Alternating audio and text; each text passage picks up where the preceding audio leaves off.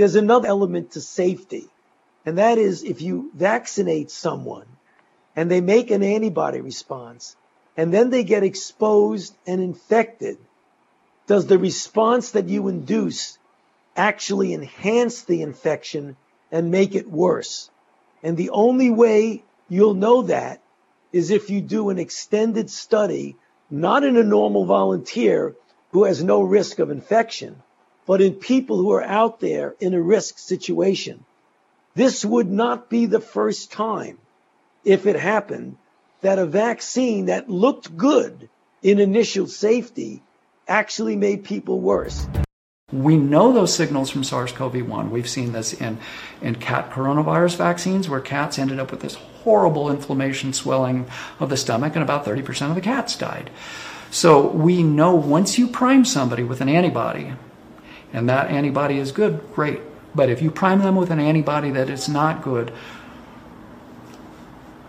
sit back and pull out the popcorn, because we're going to be seeing something horrific happening immunologically to a population down the road. They're trying to train the body's immune system to target the right part of the virus, because getting it wrong can be dangerous.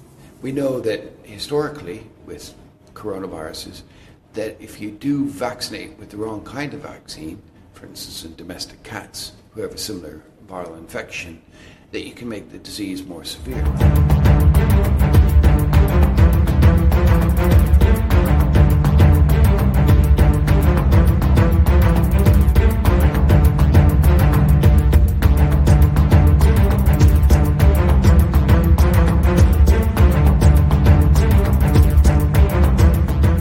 Welcome to the Daily Wrap-Up, a concise show dedicated to bringing you the most relevant, independent news as we see it from the last 24 hours. Saturday, February 12th, 2022. Thank you for joining me today. Starting out of focus. That's fantastic. Well, thank you for joining me. I've got an outstanding show planned for you today, a very focused, specific show, as you can see by the title. I had actually a lot that I had put off. Things very relevant to today that I put off until tomorrow or the next show that we do, because I had to focus just on this because of how much this seems to be relevant to the larger conversation, both because of the conversations around the original discussion of SARS-CoV-2, and then also what we're seeing now, very clearly connected to the injection, whether you want to call it something or whatever you want to call it. We are witnessing a dysregulation of the immune system, which we can see proven by the scientific studies. Now, whether that's specifically, VAIDS, essentially, is what we're talking about today, it's the name, I think, that's getting people a little resistant, even those within certain communities that might be accepting that we're in a bad situation here. I think what we need to recognize, first of all, is that the science has been very clear, that peer-reviewed and otherwise, by the way, that's showing that this is having an effect on the immune system. We can see their own studies that show the waning of this, the production of the antibodies right away. Now, understand, that's not the injection failing. The injection's triggering the response. Your body's immune system is no longer creating the situation that it was primed to do. That's a problem. It gets worse with the other shots.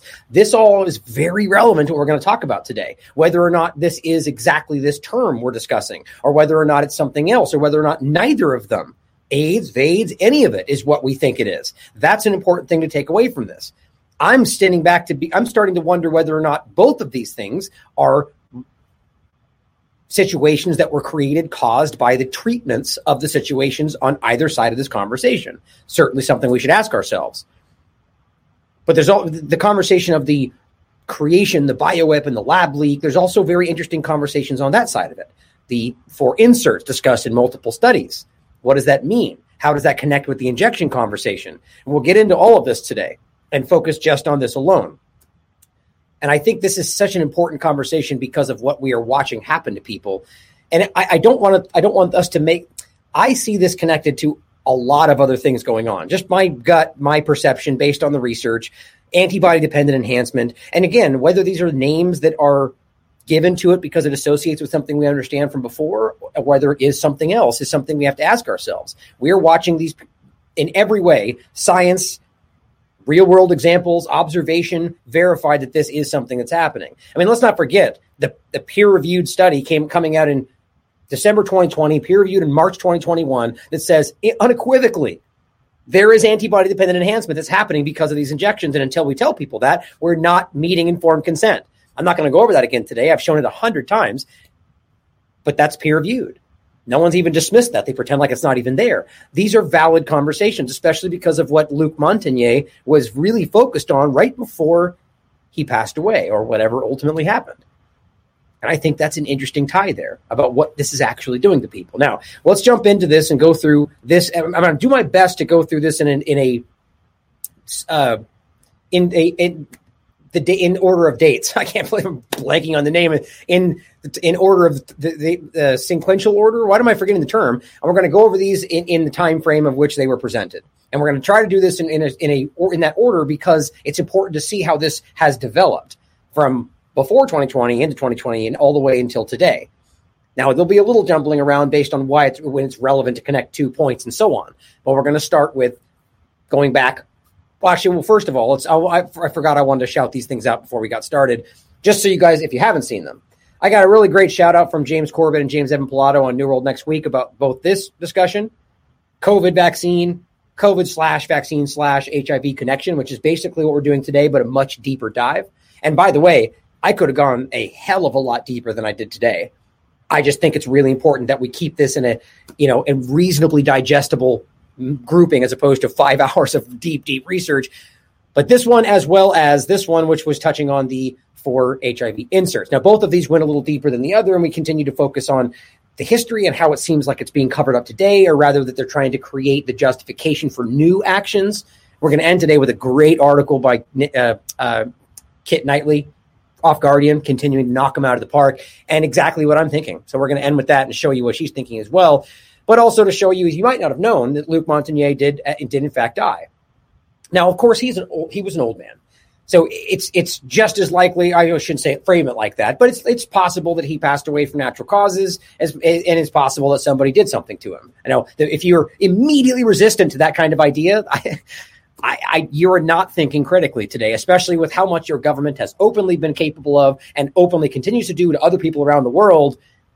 The point being is that if there was a powerful person in a position where this person's discussions and facts and research was about to undermine their billions of dollars of profit, or however you want to look at it, let's not pretend like somebody like this would not be taken action against, or however you want to look at it. But the point is, this man was in the midst of multiple efforts. He was about to testify. He was going to come out and talk about everything we're discussing today in regard to where he thought was a bioweapon, in regard to the HIV inserts, in regard to what he was focused on, which is what I said. Apparently, his whole thing was about to be focused on antibody-dependent enhancement. Now, I believe these things are connected, and that's why I say that. But to start off with that, we're going back all the way. Some of these, just briefly, you've seen from the last discussions we had, if you watch those videos. We'll start off all the way back at July 18th, 2014, remembering flight MH17, right? All the weird conspiracies and conversations around all of that. And I think it's interestingly relevant and might be totally not connected, that 100 different researchers might have been on the flight, which were going to an AIDS conference. And it turns out that one of the most highly regarded AIDS researchers who would have been able to put a lot of insight into what's happening today, he was on that plane. Now, there's a lot of weird correlations like that throughout history where people that were incredibly important to what ultimately ended up happening and which turned out to be a government agenda looking back were weirdly taken out in certain situations like 9/11 with, I think his name was Hauer. This happens a lot throughout history. But we need to think about that, especially as we go into everything else we're going to talk about, and you'll begin to see how very obvious this all is. Now, sadly, starting off with these pieces of information will probably scare away the people that might have been on the fence, but so be it, because this is conspiracy theory to a lot of people before we get into all the very clear science that shows this undoubtedly in my mind. But there's also this Canadian scientist researching as well in regard to HIV, and a lot of this stuff ultimately happened at really interesting times. This is February 6, 2020. Now, let's start with this. Look at it this way. In my opinion, there are 3 ways to break this up, at least in how we're going to discuss it today. There's the conversation, which we're going to start with here in regard to the University of Queensland coronavirus vaccine that created supposed false positives. Now, we talked about this already. So that's one part of this. Now, the conversation as it goes is that there was the HIV insert, the clamp, which we'll get into. which was 2020, and apparently they claim was stopped, right? There's a lot more around that in regard to the 85 adenovirus injections, and what we're going to get into that's going to blow your mind, by the way, blew mine when I came across it. But this was supposed to be stopped and put away because of what they claim were false positives. And that they didn't say, that's all they said. It just created false positives. That's all it was. And all it did was hurt our ability to test for HIV. No risk there. Nobody was sick, right? That's what they said. But then they shelved it. Well, they stopped the version that had the HIV clamp. Then there's the conversation about general adenovirus injections and whether or not they're capable of increasing your risk of HIV. Now, these are two very different conversations. Now, what you're looking at is an article from October 20th, 2020 on Forbes.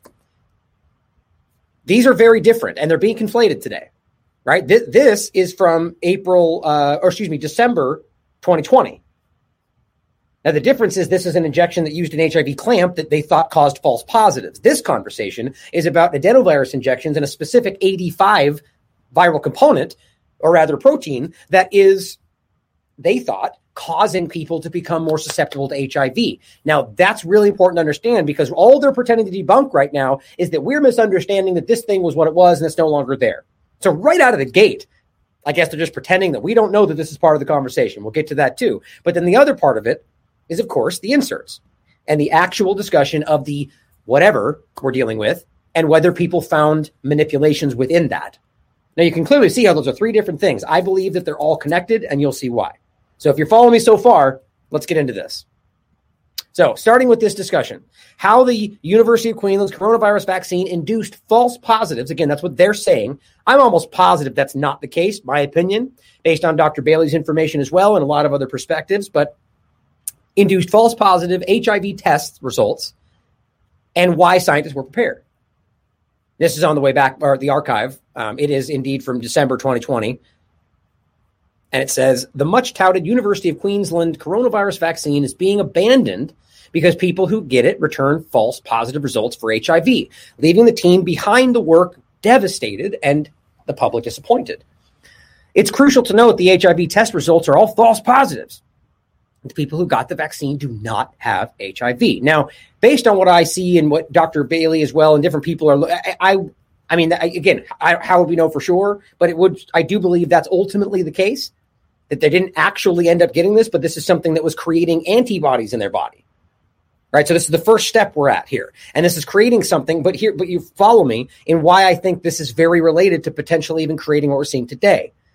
Because what this thing is made to do, remember, just like the other injections, we'll get into it with the video and everything, is it's putting the HIV clamp on the spike protein, which then uses that spike protein and the clamp to create the reaction that causes the antibodies or the production of the antibodies in your body. That's still using the spike protein. What do we know about the spike protein? That it can shed, that you can get other people sick with the spike protein itself. Can be cytotoxic, can cause disease. Okay, so if that has the component of HIV and you're able to potentially pass that, doesn't that seem like a pet, right? You see where that's going. So it's not necessarily that them not having it in this case is challenging the whole idea. It's creating the antibodies, which means that it did have an effect in regard to HIV. Now, since the vaccine causes the body to produce chemicals that confuse HIV tests. Now, just so we're clear, by the way, this is completely misrepresenting the situation. Because since this article, they've come out with the reality that this not only just caused the test, the reason it caused the test false positives is because they were showing antibodies, not fake antibodies. They had them. They produced antibodies, and that's why it was causing the test to have these weird issues. That's what Dr. Bailey revealed, and that's what they've shown since. I also think that's interesting in regard to what they're going to be driving this toward in regard to the injection they're claiming they're making for HIV. Now, going forward, it says one of the most successful ones included a fragment of a protein that is found in HIV. Now, again, this is the interesting part about it. This is what we'll get into, and this is what a lot of people, sadly, even in the independent media, are confusing and misrepresenting as certain today. Remember, when our first conversation about this, and this one, that's what we were looking into. We found that video. We were trying to break it down. And in the next show and going forward, we found the full video. And it turns out, and we'll go show it to you more today, that it wasn't mRNA and it wasn't connected, at least as we can tell, to the larger conversation. But sadly, it's being misrepresented, right? That's important to understand, even, and I'll show you that stuff towards the end. That's why I always say it's important to be better. Now, this is just setting the tone for the idea that this was what was happening, right? They're telling you false positives. It used the HIV. So even that clip in the video, we know that is valid, is real. And it was a BBC documentary. And that's what we'll show you right here. Actually, first, I wanted to play Bailey's clip here of hers telling you about the antibodies, just really quickly so you can understand that this is what we now know. A few months later, they hit a snag with their phase 1 clinical trials when the human volunteers were found to produce HIV antibodies after receiving the shot. Well, earlier you'll remember that Professor Lewin advised that because PCR was unreliable for HIV detection, we needed to use a more sensitive and specific test such as HIV antibodies. But these guys worked out how to produce the antibodies without any HIV, and it was reported that it was unclear how long participants would continue to return false positive results. Now, you can see... Oh, hold on. Apparently, Dr. Andrew Nash, the brains behind the Australian-made COVID-19 vaccine, knew they were taking a gamble when they decided to use harmless HIV fragments in their project. In fact, it generated HIV antibodies in all 168 trial participants who didn't receive the placebo. However, in the same article, Professor Paul Young stated, "We didn't anticipate that we would have the problem that we subsequently encountered." For many of us that have investigated HIV, this is where the mainstream theories get rather inconsistent. Listen to the reason that infectious diseases physician Paul Griffin gave for abandoning the COVID shot in April 2021. So what the issue was is that one of the proteins included in that vaccine caused false positive tests for HIV. And while for a large proportion of the population that's of little concern, there's also a significant part of the population that need regular testing for various reasons. And if we can't exclude HIV in those people, then that actually has big problems. So for most people, having these vaccine-generated HIV antibodies is not a problem. But for certain people who apparently need regular testing, it is a problem. It raises another question about whether these 168 volunteers who produced HIV antibodies now meet the Australian Department of Health's case definition for HIV. Aha. Now there's an interesting crossover with what it actually means to actually have this, right? Especially as it has been reported that the antibodies were persistently positive. There it is. I guess we may never know, as there's not many specifics that have been released to the public, and they probably don't want to add to the large database of HIV inconsistencies. We know that if anyone has a positive HIV antibody test, they cannot donate blood. So if any of the volunteers are watching, please get in touch with me and let me know if you are still allowed to donate blood. Now, I'm very interested in that as well because of the Red Cross discussion, which was one of the things that I was going to talk about a couple of days ago. And then we had that issue with the computer crashing, and I have to just revisit it and re-highlight everything and do the research. But it's very interesting to see that, why that wouldn't be the same case with what we're dealing with today, right? Interesting. But so obviously we're at a point now where we can see, and I highly recommend you watch this whole video. She's doing outstanding work. It's creating antibodies in your body. Right now, her point is like, okay, well, is that in their narrative? Isn't that a miracle? Right? You're doing something that you've been trying to do. You accidentally made them. So you're telling us antibodies by trying to do something else, even though you've been trying to do an HIV and a cancer mRNA injection forever, and you failed over and over and over. Now suddenly you just make it happen. Like, this doesn't seem like an accident to me. Seems like experimentation, if you really ask me. But ultimately, they scrapped this, and now we're at the point where that's where. So they created these antibodies. They went into people's bodies with testing, right? So that happened. So whether or not it was a test and a trial, it happened in people's bodies, and then they went on to live their lives. So think about that.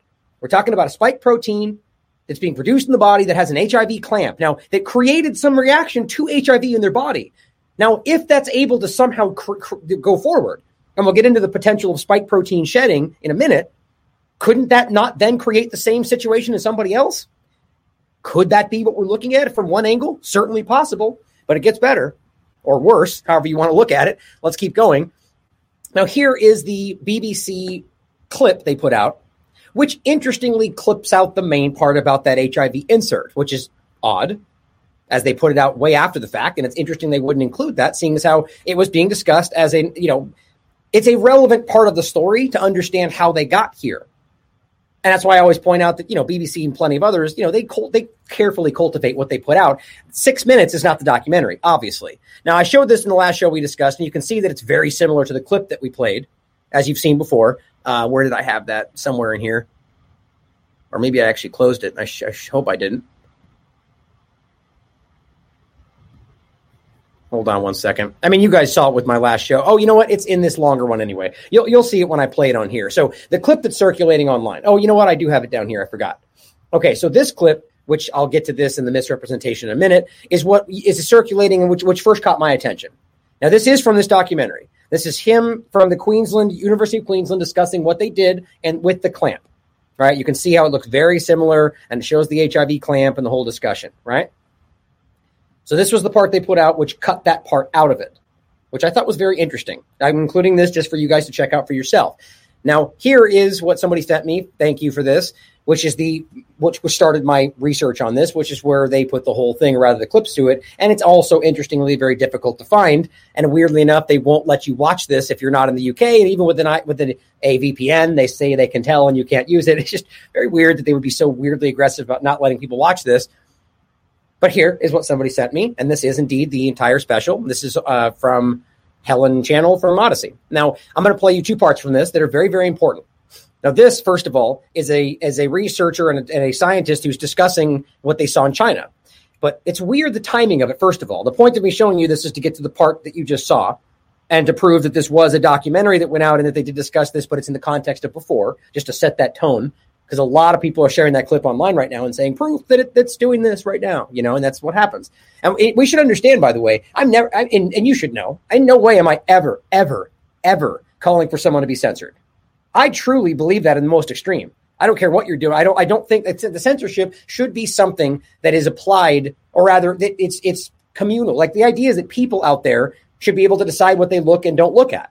And if somebody's doing something disgusting, then you should be able to look at it and say, you're disgusting, or, but then if it's a crime, then obviously that should be addressed like a crime, right? There's a line there. Anything you could think of right now that would cross that line is most likely a crime. The point is that censorship is not the answer. More speech is always the answer. My point in saying this is because there's a lot of people out there, like the one I'll get to at the end, that are in fact doing a disservice to the truth by putting things out, even if they don't mean to, that are dishonest, or not dishonest, but incorrect, which is what they would call misinformation. And they use those people and those posts, which I'll make that point later, to censor people like us.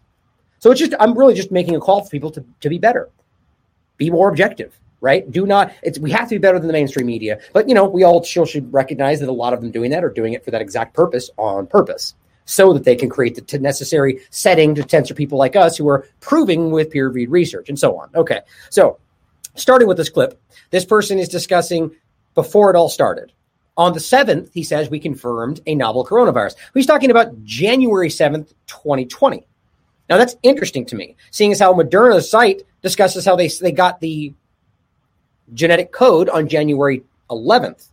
Now, even in this documentary, they say they released that January 10th. So just interesting inconsistencies. Not that it necessarily has to mean everything or anything, but it's interesting that the timeline doesn't really add up when you listen to one person or the other. And that tends to show me that there was a lot more happening before we realized it was, a lot more communication behind the scenes. And we know that by now. The people talking to Trump about the vaping thing and well before, and the reality that Trump and Pompeo tried to stupidly lie about, they didn't let us know. You realize how ignorant that is now, looking back at how what we know, that Trump and Pompeo, like months into 2020, were pretending like they had no idea what was going on when you can verifiably show that they very clearly did. They were lying to you guys, including the people on the right, right? If you pretend that the government is always trying to deceive you. Now check this out. He's for the podcast. He says, we knew we had a new pathogen creating a new type of disease. Now, I'm not saying I agree with that. What I'm saying is this is what they were discussing, and the time doesn't add up. The date doesn't add up. A new deadly virus had never been identified this quickly before. And that's interesting, right? Like the whole thing about this documentary, they're talking about we've never identified it this fast. We've never made a vaccine this fast. And that's the point, right? Why would we take that at face value when they're talking about doing things they've never done faster than they've ever done them? And it's absolutely, completely, just beyond question. Until they question it, like mass and the lab leak and with and from and cycles, everything, right? It's like there's a meme that somebody put out that I'll probably show later the Babylon Bee, saying like the absolutely undeniable, unquestionable science is being changed again, which is just how this seems to go. But as it says, finally on the morning of January 10th, which is different than what Moderna says. We released the sequence to the world. The genetic sequence for the new coronavirus sounded the starting gun for vaccine scientists worldwide. Now ask yourself how that even remotely makes sense. Right? I knew I was going to grab this. Hold on a second. Because the idea here, guys, if we're talking about them initiating the creation of an injection, we're told right now that needs isolation. And then, of course, they pretend that they did that. Now, I don't think that happened. I haven't seen it verified. Doesn't mean it hasn't happened, that we don't see the proof, but I believe we have not seen that verified. Coach postulates and so on. We've talked about this. Oh, by the way, isn't it interesting that their own video, Moderna's own video about the creation of the injection, which, by the way, had a lot of weird, interesting details. You have to hit this like 11 times to get to the bottom. It says video been removed for violating YouTube's terms of service. What? I'd love to hear more about that, but I doubt we'll ever find out what that means. So YouTube is censoring Moderna's own video about the creation of the injection? So how is that violating terms? Is it misinformation? Or are you hiding something? Isn't that weird? Anyway, not to get off track. January 11th, 2020. Chinese authorities shared the genetic sequence of the novel coronavirus. January 13th. NIH and Moderna's infectious disease research team already finalized what they are now using still to this day, mRNA-1273. That's the one they just approved recently. Still based on the original Wuhan isolate. Still based on the exact same genetic sequence from January 11th before it was isolated. Like, let's be clear. That's provable. They're telling you we gave the genetic sequence. That's not isolation. That's moments that's immediately involved in this. They put it out there. And the starting gun went off. Everybody started researching and going forward with making an injection before we have even proven that that's what it is and where it's... Seriously. This is the incredible part about this, is that we can prove this stuff today. February 7th.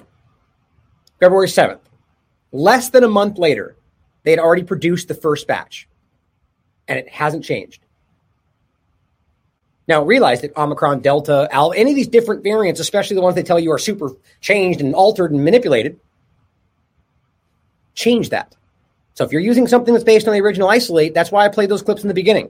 You are producing antibodies that are not right for you.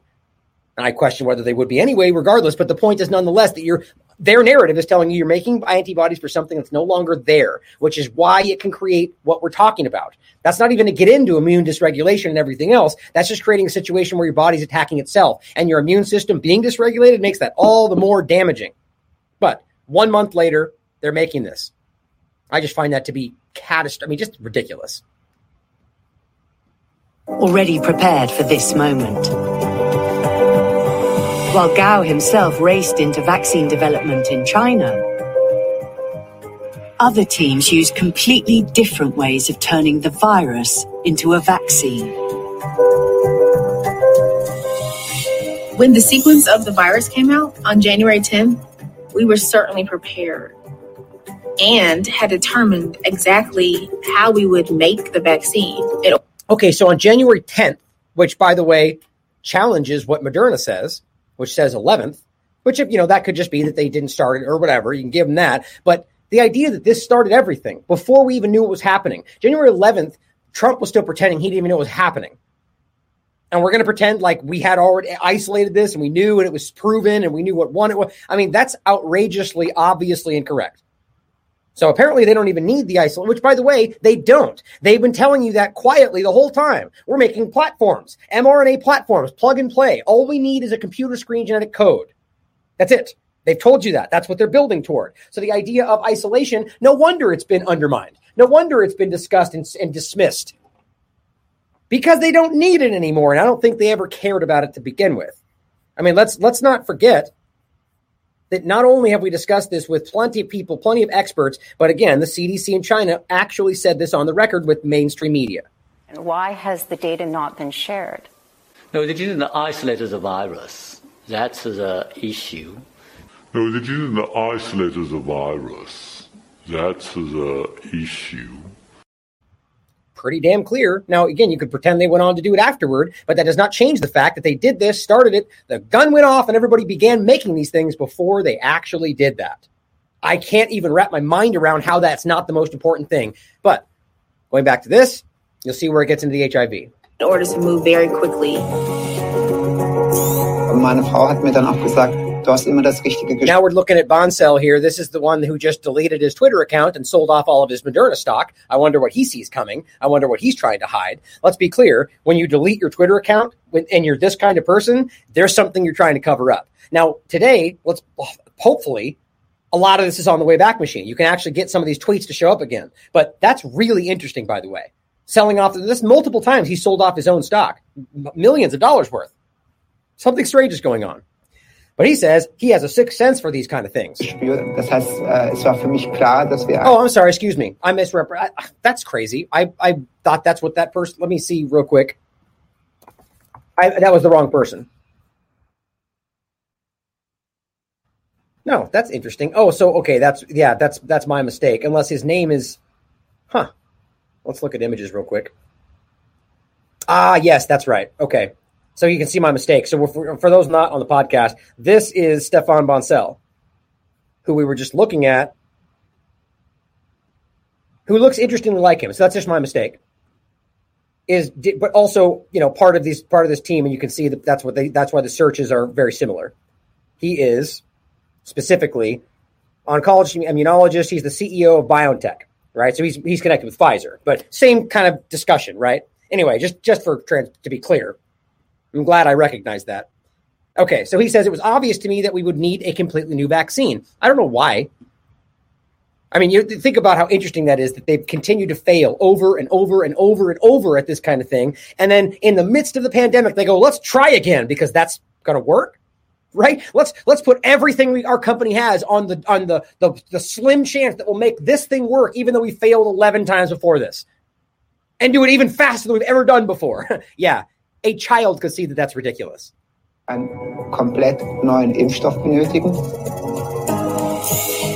We saw the sequence. We thought, yes, let's make a vaccine. We'll pretend this is the real thing.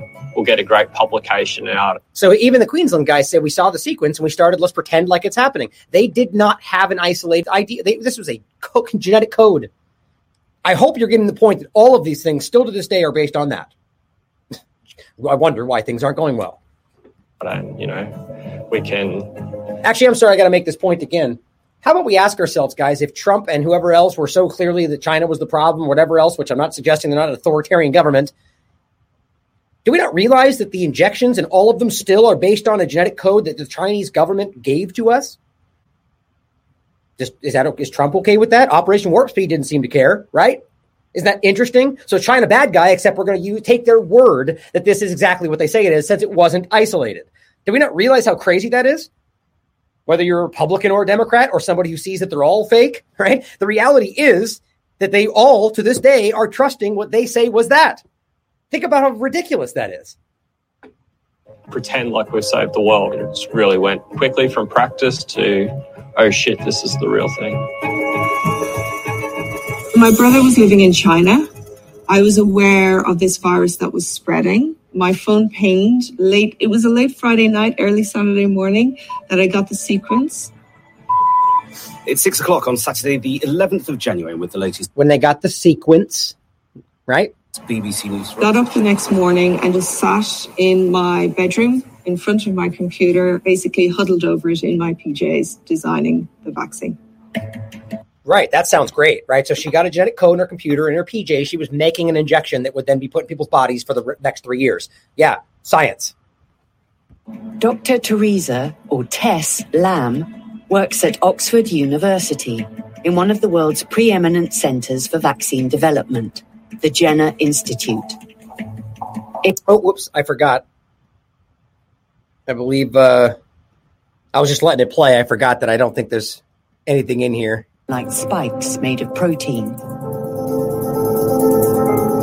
Inhaled one of these viruses. Yeah, we've looked at this before. I'm gonna cut to the chase. So here is the scientist from Queensland. Sorry, my mic arm is giving me a lot of trouble today for some reason. Apologize for the sound if it's causing sound. So here he is discussing that HIV clamp.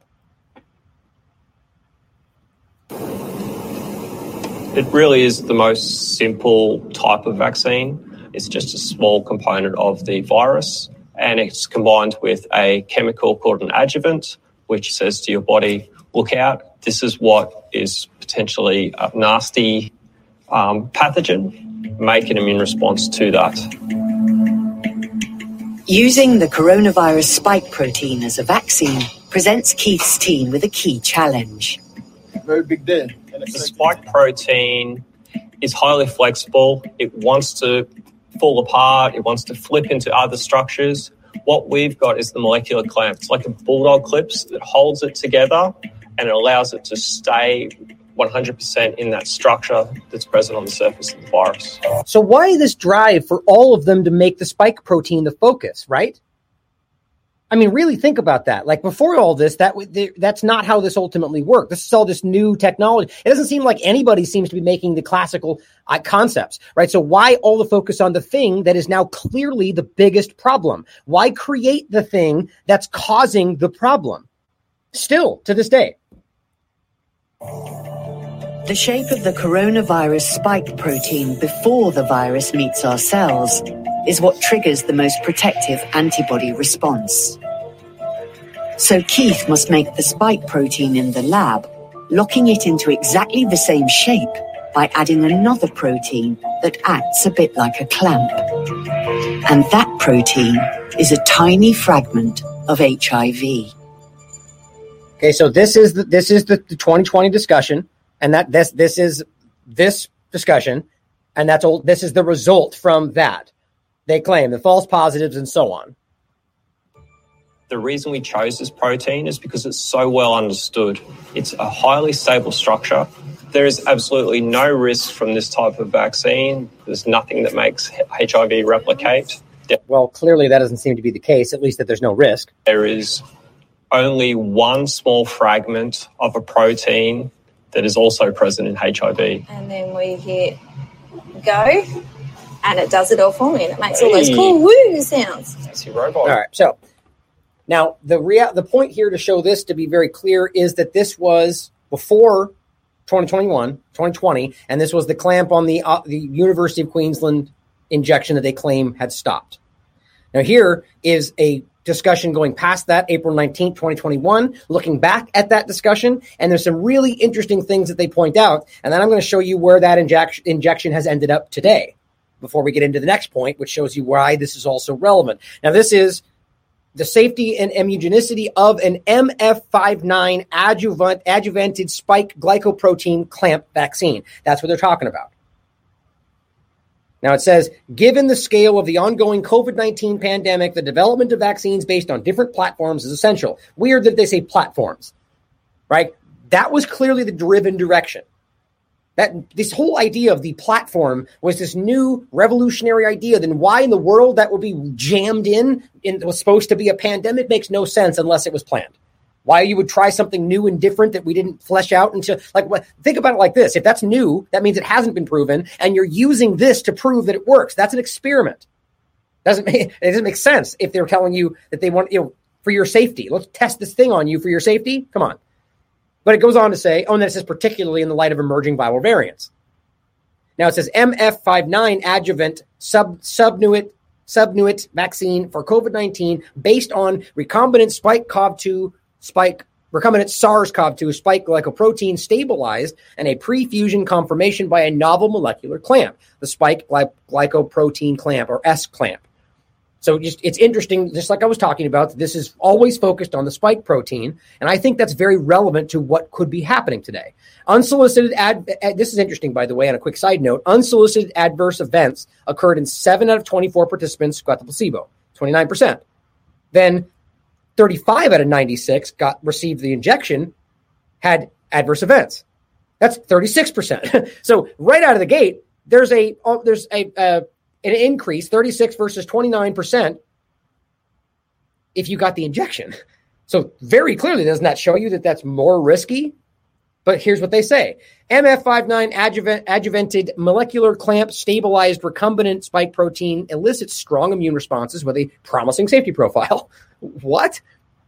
How in the world does more people having problems on the side of the injection constitute a promising safety profile? All they care about is, oh, look, it gave you antibodies. Like just like with today. And it's very interesting. But it says, however, the glycoprotein 41 peptide present in the clamp created HIV diagnostic assay interference. That's how they frame creating antibodies in your body. They create that's what they're framing right there. All they care about is, oh, well, if you test them, then there's a problem. A possible barrier to widespread use, highlighting the criticality and potential non-spike directed immunogenicity during vaccine development. So a barrier to possible widespread use? Yeah, they're creating antibodies for something else in their body. That's maybe a barrier. How about a reality that you stand back and go, that's a complete failure and that's dangerous? But no, they claim it did get stopped. Here is what it developed into. This is April 25th. The next one is that. This is an extension of this same article. University of Queensland COVID-19 vaccine apparently still in redevelopment as of April 25th. I find that to be very interesting. So they're taking the same thing and doing something different. Removing the HIV clamp and putting what exactly? Well, it says the University of Queensland scientists have been re-engineering their vaccine. An early version used 2 fragments of a protein found in HIV, which is weird because he just said 1. See, there's all these inconsistencies. And anyway, it says to hold together the key part of the SARS-CoV-2 virus so the immune system could then learn to recognize it. Only for researchers to discover the vaccine-induced false positive HIV results, which is all they'll ever say, despite the fact that it was shown to actually produce antibodies. Now, they are now doing something, alternatives to the HIV protein. It says we haven't modified the clamp that we had. We've substituted in a completely new one that won't induce the diagnostic interference. Quote, 2 proteins have emerged as promising candidates and we're taking them forward. But Professor Young remained tight-lipped about exactly which proteins were standout contenders. Why? Seriously, think about that. There's literally nobody else making this injection in the same way. And you're not telling us which protein you're using. What's the why? What's the desire? What's the reason you wouldn't want to share that with people? Quote, there's simply other proteins that have a very similar structural motif that are designed to do essentially the same job. Okay, then if it's not a big deal, then tell us what it is. Isn't that weird? Well, this from Nature from December 2021, right? So here are the timelines. So now we're going to December, the end of the year. World in motion, emulsion adjuvants rising to meet the pandemic challenges. Jumping down to where it discusses the one we just witnessed. This is why you'll see I wanted to point out what it was called. Where we are right here. Now it says, while the vaccine elicited strong immune responses and had a promising safety profile, the study was halted, and this is the one we're just discussing, because the clamp antigen led to interference with diagnostic assays for HIV, a possible barrier to widespread use. More recently, however, a phase 1 and 2 clinical trial has begun, which I don't know why in the world they keep jamming together these trials. That's not supposed to be the way that goes, has begun to assess the safety and efficacy of IVX411, a new MF59 adjuvated SARS-CoV-2 vaccine. So just so we're clear, that's the one we're talking about, right? The MF59 injection. And it says a vaccine that uses, guess what, guys? A self-assembling nanoparticle with a multi-copy display of the spike glycoprotein receptor binding domain. So look at that. So it's altered in the direction of exactly what we're all concerned about, as if that's a correction. Now we're using self-assembling nanoparticles. Like plenty of people would point out that things like graphene oxide would be considered a self-assembling nanoparticle, which I'm looking forward to discussing in depth these conversations with Catherine Austin Fitz in the near future. Somebody did send me today an interesting supposed lab study posting that I haven't been able to verify that does, again, find all sorts of things like this. But interesting how that's the direction, guys. We keep telling you this is where it's going. Now, that's a quick sidestep from where we're talking about today, but that's very alarming to me. That's where they're now going, and that's the shift from HIV, a self-assembling nanoparticle. Good times. Well, let's switch over into the other side of this, okay? So this conversation is pretty clear, right? What we're talking about here is the idea that ultimately, this thing's driving me crazy today, is ultimately that the injection they created had an HIV clamp, which caused some sort of HIV-connected reaction in their body, whether that was antibodies alone, or it was something else that created antibodies, or just like they say, just false positives. I don't buy that, but that's one thing.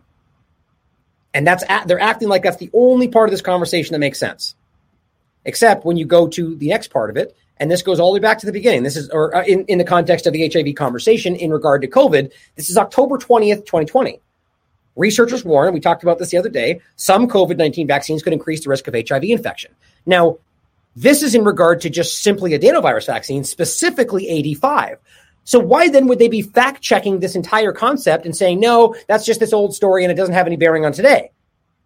They're using these kind of injections today. They're testing these kind of injections today.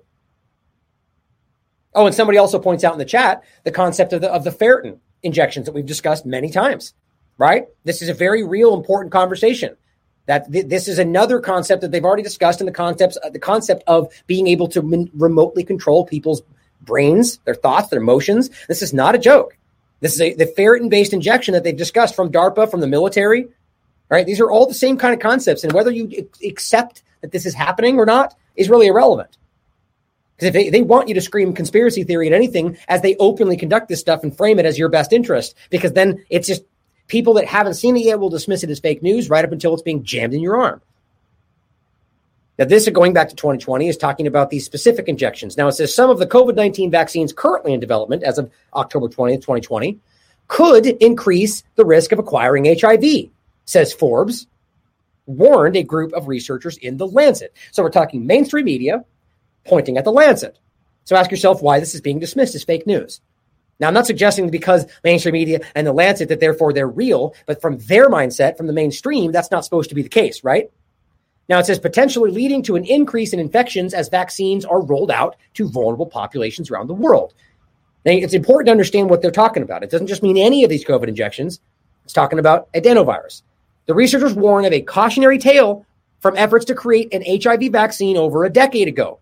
You know who was involved with that? Anthony Fauci, where a promising vaccine candidate actually increased the risk of the people catching the virus. Now, this is when they were making an HIV vaccine, and that HIV vaccine increased the risk of catching it. What does that sound like to you? It sounds like antibody-dependent enhancement. It sounds like, or more specifically, that because that'd be a little different. It'd be when you caught it, it increased the problem in your body. But it sounds like everything else we're talking about here. Talking about taking an injection that then increases your risk, like with the COVID-19, like with the first 7 to 10 days, it increases your risk of catching COVID 50%. Or how about the fact that in general, it dysregulates your immune system, as we found out from Swiss policy research and other studies. Up to 50% of people, temporary immune suppression or immune dysregulation called lymphocytopenia. That goes on for an unknown period of time because they had tested it for a long period afterward and they found it all the way to the end of the study. So it could end right after that or it could go on forever. People have not found out yet. Or the fact that the injections are showing to wane, that's weird that it refreshed, to wane, as you've seen many times, immediately. 1 day down to 55%. 30 days down to 16% relative risk reduction. There's 60 days, 9. After 90 days, your increased risk of 76%. That's ridiculous. But all of that paints that same picture. Increasing your risk. So now is when you stand back and go, okay, you know, there's a lot of people that were pointing at this at the time and plenty of experts. I mean, I'm reading Emerging Viruses right now, this very central part of the conversation, that HIV was something, and you could even question that if you want to go the same route as COVID-19, but to go from their argument that HIV causing AIDS, the question is that the case? Is there more to that story? Just like, is there more today? And whether or not their so-called treatment, in fact, caused possibly exactly what we're seeing today. And whether neither of them are this new thing. And rather, both of them are just side effects, adverse events, or just effects of the injections they're giving you. Something to think about. But very clearly, we can all acknowledge that the injection increasing your risk of catching the very thing they're giving it to you for is exactly what they were describing. And exactly what they saw before. And now, seemingly, exactly what's happening again. Hard to think that's a coincidence, isn't it? Now, here's the main point. The vaccine that they're talking about from the HIV days the HIV discussion made before COVID made use of a modified virus called an adenovirus 5, or AD5, as a vector to transport some of HIV's genetic material into the body. Exactly how the vaccine increased the risks of HIV transmission is unknown. So remember that this is what they were saying, and it's where we ultimately are, and yet we pretend like they know for sure it's not possible, yet they never really figured out why that happened. That sound like a solid thing to stand on? The mainstream's like, you're crazy and you're fake, and we know for sure, even though we never even vetted exactly how that happened, but we know for sure you're wrong today. That's narrative talking, guys. They're towing the line they're supposed to tow. That's what they do. But it says, but a conference convened by, of course, the NIH recommended against further use of 85 as a vector in HIV vaccines.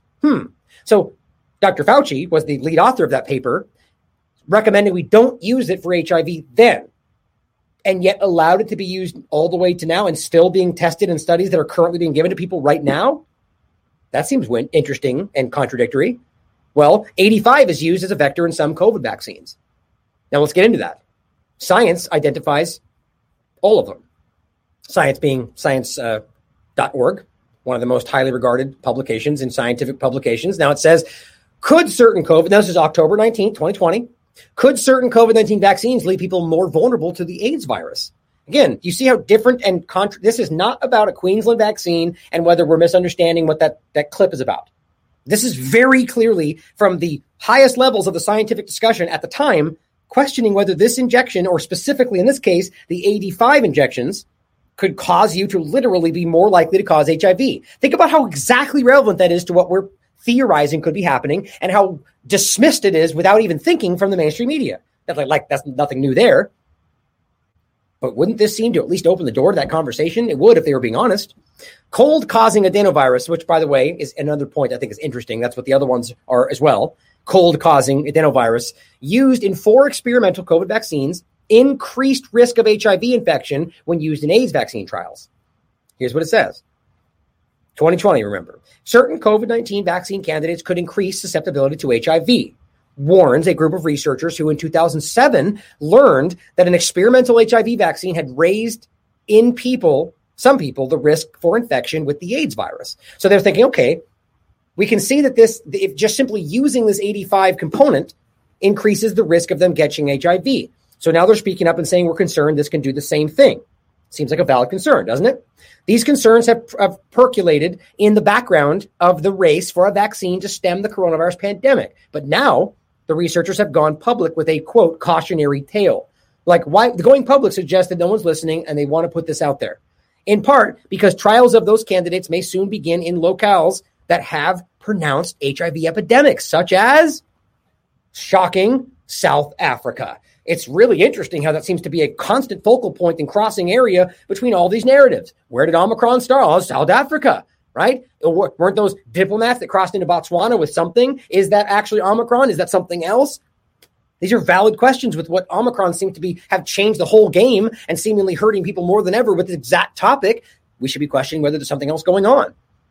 You'll see how South Africa weirdly ties in plenty more as we go forward. Either way, their point is, well, South Africa and plenty other places have a really high issue with HIV. Why would you give them something we know could increase their risk of that exact problem? I'm arguing that that's what they think is happening, because I'm questioning whether that is how that works in regard to HIV leading to AIDS, or rather that the injections and things they're doing are creating that problem just like we're seeing today. I'm not saying I know for sure, but I'm saying that's a valid question. Now, some approved and experimental vaccines have as a backbone a variety of adenoviruses, which can cause the common cold, but are often harmless. Now, doesn't that seem like, on a quick sidestep, a very relevant point to, remember in the beginning, we saw all these, here, let me just see if I can grab one real quick. Yeah. See, this is a little bit different than what I'm looking for, but same kind of point.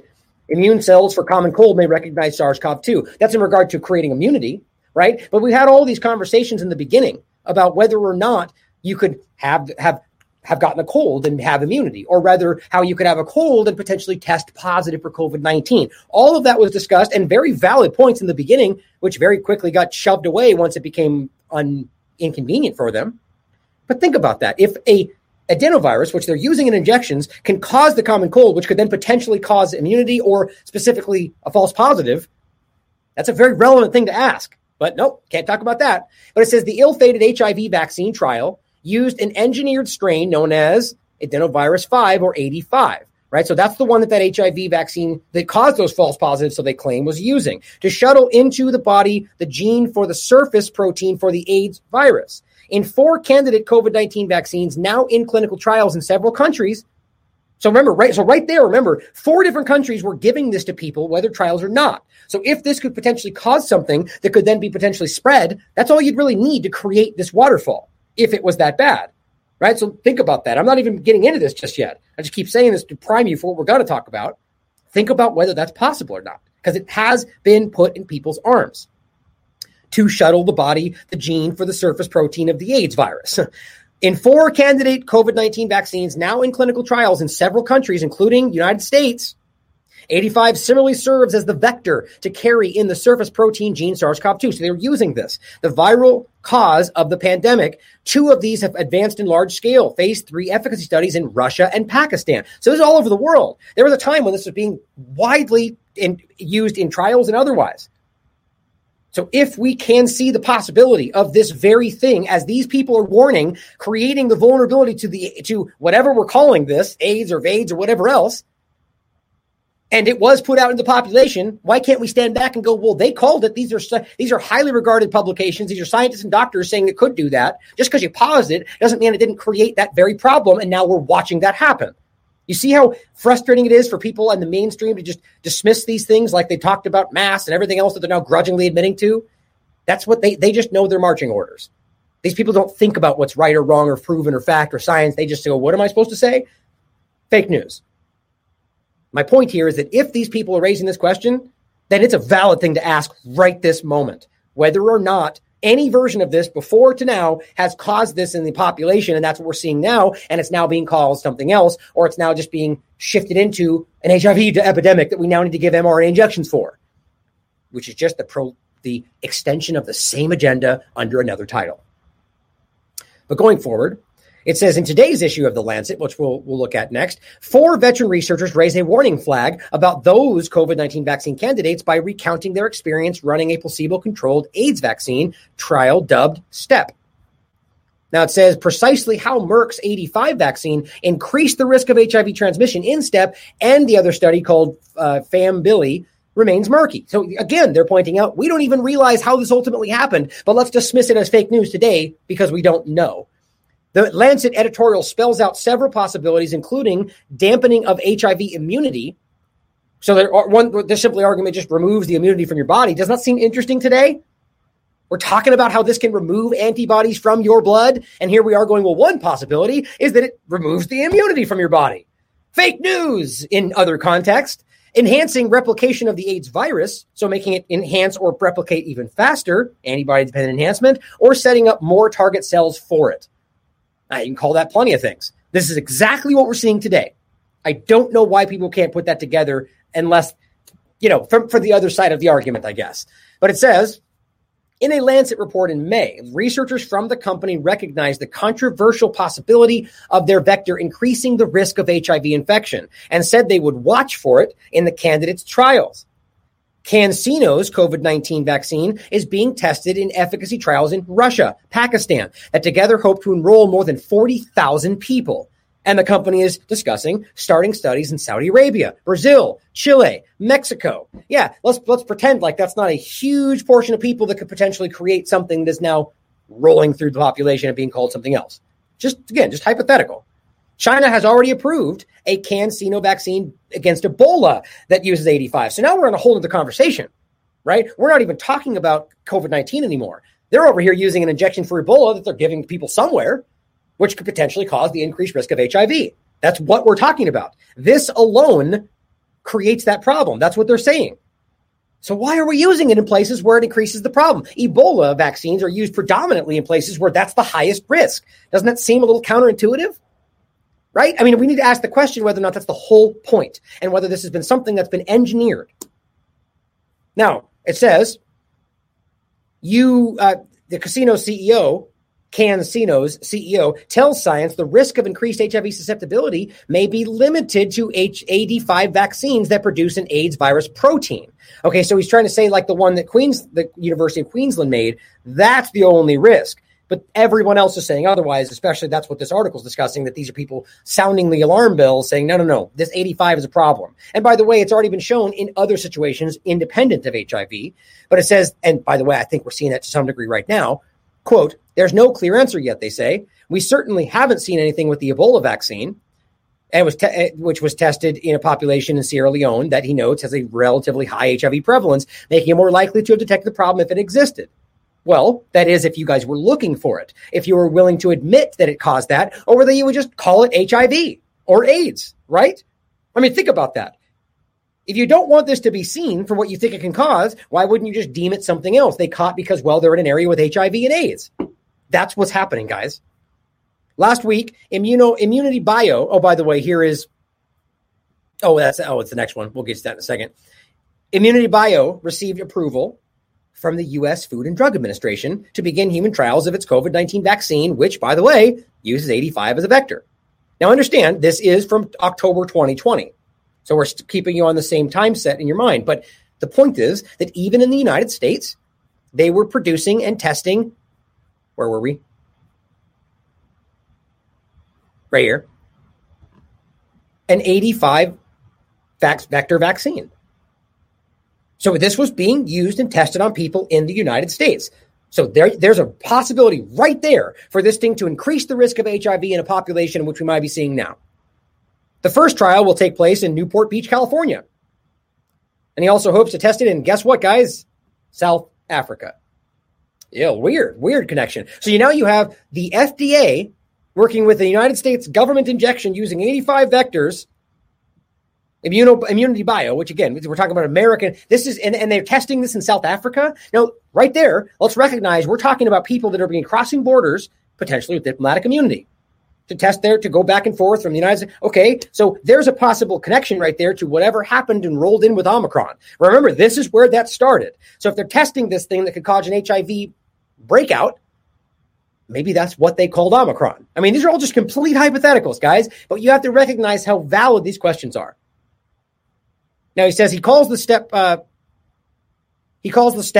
that's the study results, very, very fuzzy, and stresses that Immunity Bio's 85 has 4 deleted genes that reduce the immune responses it triggers.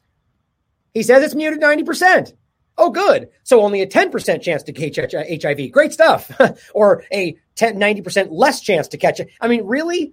So we just mute it to 90%? Right? Why does that make any more sense? If it has a potential to cause this problem, it doesn't make any sense. Anyway, Immunity Bio is discussing the risk with scientists and regulators in South Africa, of course, of a trial there to test its modified 85 vaccine. Maybe that modification made it even worse. Why only test this in wealthy enclaves of Southern California, he asks. Why not South Africa? Why not for the underserved people of the world? Classic argument you keep hearing. Well, because other scientists are going, why would you go to the focal point of a place that has one of the highest HIV issues and give them an injection that we're worried will cause it based on previous examples? That seems like a willfully ignorant choice or a planned action. Pediatrician Glenda Gray, who heads the South African Medical Research Council and was the protocol chair of the study, the Pambili study, has taken part in several discussions with Immunity Bio, the team. Says when contacted South Africa, we were obviously quite concerned. This is the Glenda Gray pediatrician speaking out. Quote, all of us who were in the Pambili and quite in the study and quite traumatized by what happened asked whether there was an appetite to do something in South Africa. She's going, why are you doing this? We saw what happened before. But it says after several months of deliberations, which probably means coercion, the South Africans concluded that regulators should consider a small trial vaccine there in people at low risk of HIV. So they let it happen. Maybe that's how it started. Gray says South Africa appreciates Immunobio's offer to allow the country to manufacture the product. Quote, we're in the middle of a COVID-19 epidemic in South Africa, which, by the way, that's not even remotely true. At the time, they were having almost no problem. This is a misrepresentation, and we don't know if we'll ever get access to the current suite of vaccines. So give us the thing we're worried about causing HIV. Like, that's where we ended up, okay? So in October 2020, South Africa, United States, Russia, Pakistan, they're all using these 85 things at the very least in trials which could cause a problem. Very clear. Now, here is the Lancet from October 19th, same day, pointing out this is the same conversation, but this is the Lancet's argument of this, saying use of adenovirus type 5, that's 85 vector vaccines, a cautionary tale. These are the experts speaking up. We're writing to express concern about the use of the 85 vector injections for COVID-19 specifically.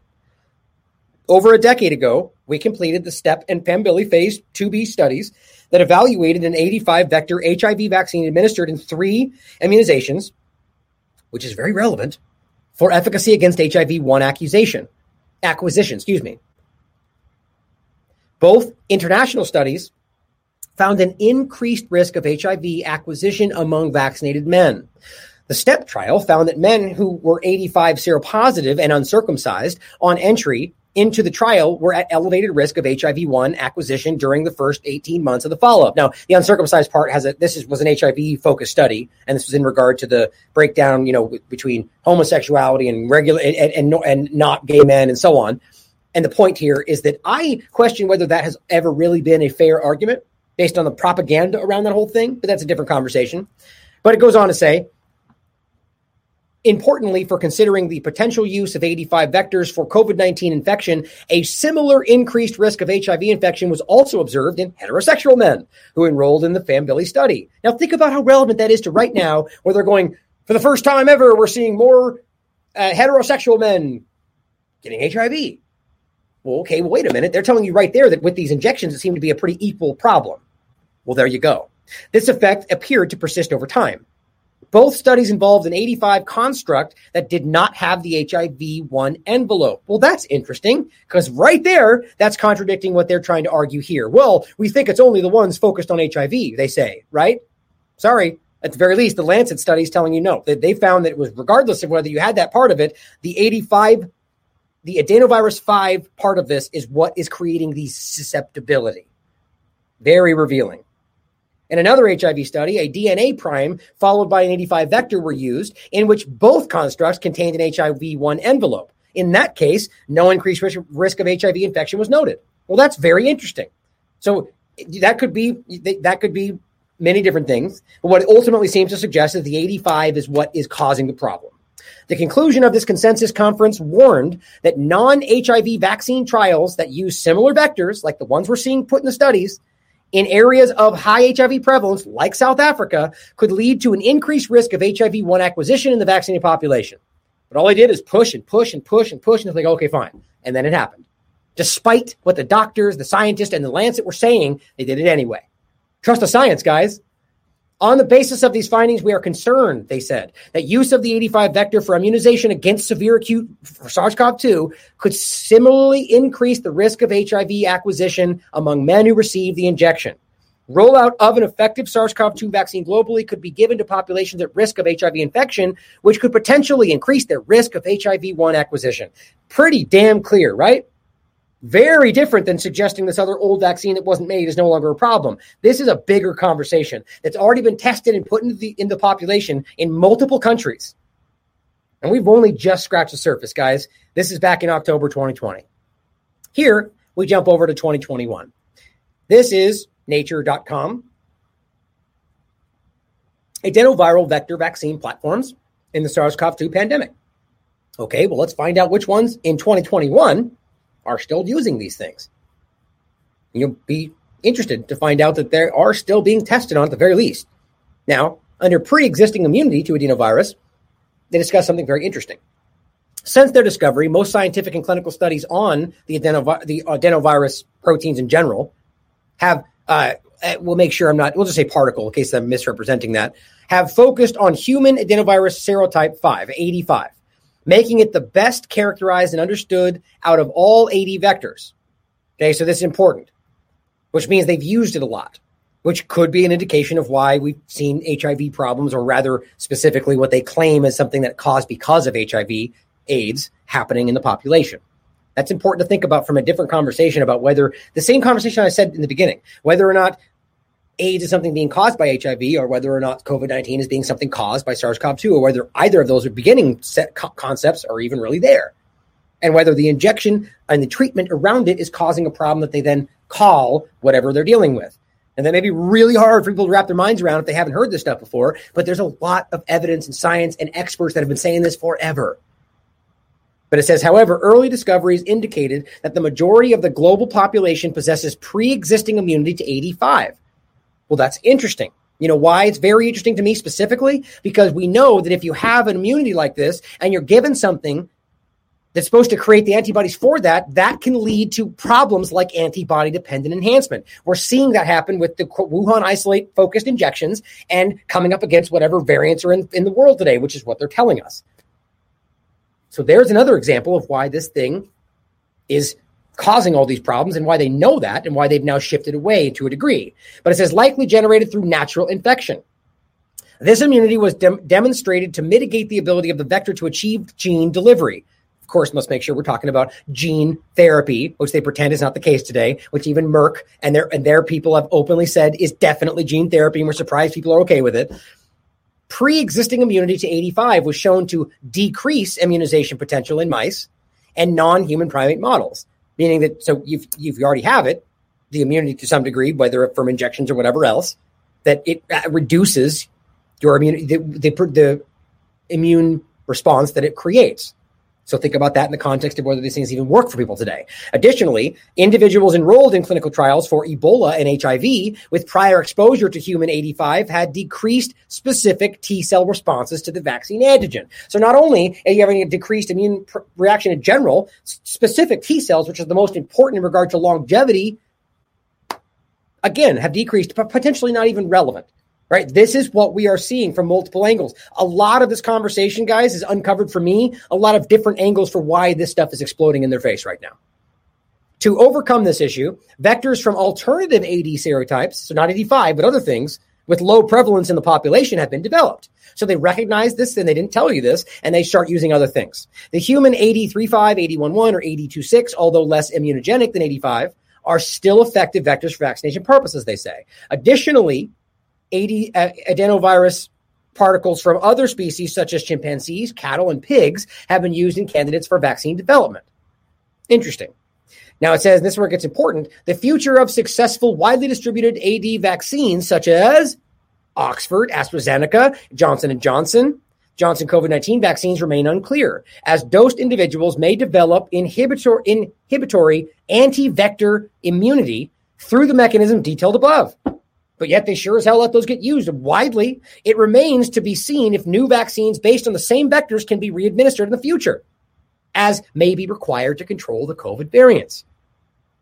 I mean, this is just all over the map, and it's showing you that this stuff is very clearly this is an experiment in your body, guys. Let's be very clear about that. It remains to be seen if the new vaccines based on the same vectors can be readministered. They're talking about boosters. And guess what? They're finding that out that it doesn't work right now in real time. And I'm telling you, you were the test. Now, here's where it gets into which ones are, in fact, using 85. And guess what? They are being used right now.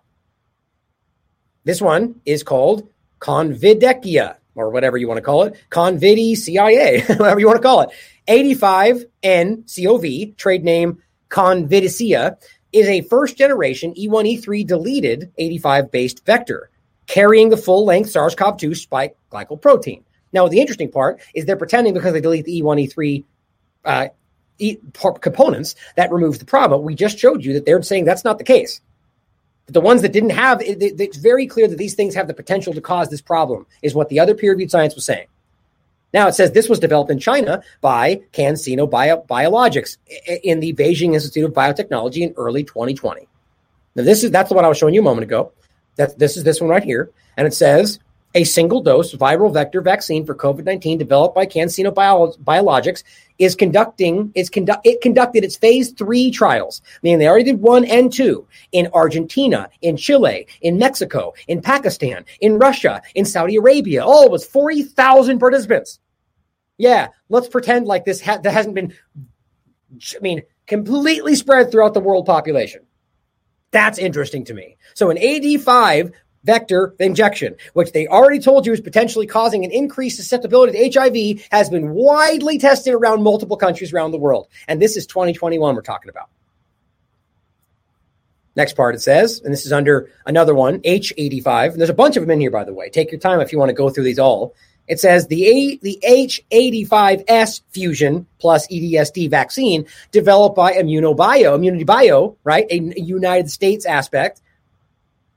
And Nant K West, so you can see USA, was therefore designed to deliver both the S fusion and the N EDSD proteins, which are engineered versions of the SARS-CoV-2 spike. Of course, because we want to keep making that spike, right? Because that's obviously what we all want in our body, the very thing that causes the problems, and nucleocapsid proteins, respectively. So in the United States, they also have one that is right now being tested and used in the population. I find that to be very relevant. Here's another one, AD-COVID. Another way to induce mucosal and systemic immunity is IN vaccination. Of course, they want to create mucosal immunity because the injections they're swearing are safe and effective, and the miracle they want don't do that, which means they don't work. But they'll keep making other things and pills and everything and pretending that thing is the best thing since sliced bread. But another way to make the thing that we're not doing with these other injections is IN vaccination. AdCOVID, developed by Altimmune Inc., is an 85 vector encoding the receptor binding domain of the spike protein that showed encouraging immunogenicity results after a single IN administered in mice. AD-COVID is expected to be tested in double-blind, randomized, placebo-controlled human phase 1 starting in February 2021, right now. Isn't that interesting? So a specific 85 vector injection, which has the potential to increase your susceptibility of COVID or of whatever we're talking about, whatever we're calling this, HIV, AIDS, is currently being tested on people in the United States right now, as of the beginning of this month. Weird correlation. Now look, there's a bunch more in here. Here's the last one. Guess what? Sputnik 5. What do you know? Sputnik 5 is a vaccine candidate developed by Gamaleya Research Institute in Russia. The vaccination protocol consists of 2-dose regimen utilizing 2 human adenovirus. 8026 as the prime, but guess what? 85 as the boost. Look at that. So broadly in Russia right now, people are being given the 85 vector injection as the booster. Look at that. The booster being the latter part of this, right? Which seems to perfectly correlate with what we're seeing right now.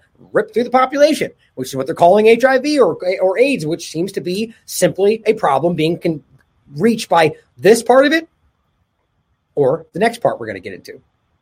Either way, this is such a valid question that's not being acknowledged that it really upsets me that people are dismissing this, but we've been seeing this happen for quite a long time. I think right now what we're realizing, hold on, I got to do something really quickly. Seems to perfectly correlate. There we go. Okay, somebody already got it. Is that this is a valid question. Whether or not this is causing the problem we're seeing, based on the fact that plenty of other scientists and doctors have said, yeah, that's a concern. Then they say, well, we stopped that one. But wait a minute, what about the other 5 or 6 that are currently and have been tested in the population? Now, here is, jumping forward to October 14th, 2021, fractionating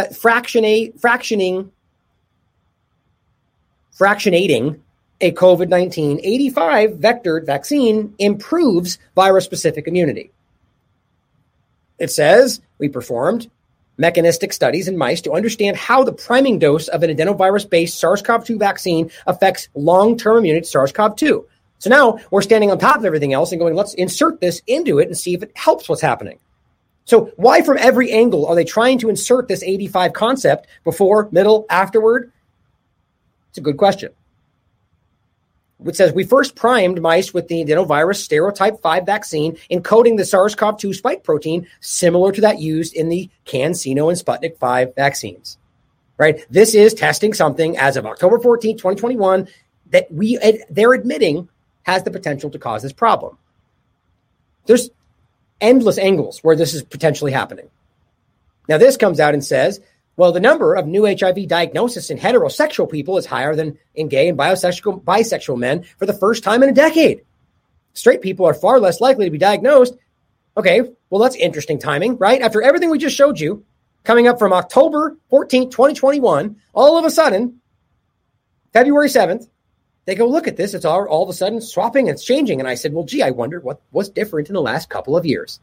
I wonder what could have changed that. Obvious. The question that should be asked. Not to say that that's proven, but the fact that nobody's asking it in the mainstream or otherwise is very revealing. Now here is another study, another point saying SARS-CoV-2 uses similar strategy to HIV to infect defense cells. This is October 28, 2020. Now you'll find a lot of this back then. Just showing you that these things seem similar. Now, how is that? It's possible, right? They could have a similar effect, a similar issue. But when you continue to see them go, okay, well, wait a minute, we see HIV inserts, which draws to mind the conversation we're talking about here, or rather, whichever one had it lined up. In any case, I wasn't hoping, I thought I left it on the HIV picture, but in any case, the idea that they're showing you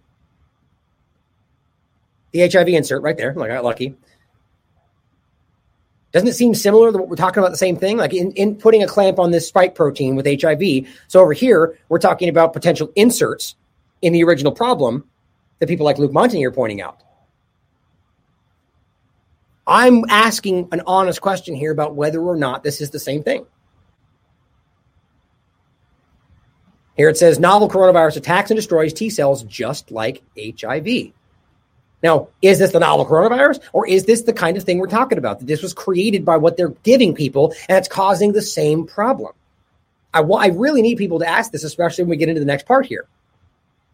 Here is what I genuinely think is possibly happening. Now, this is the only connection I can think of, and this is just me hypothetically thinking about this in regard to the insert discussion, right? So now we're talking about the third conversation.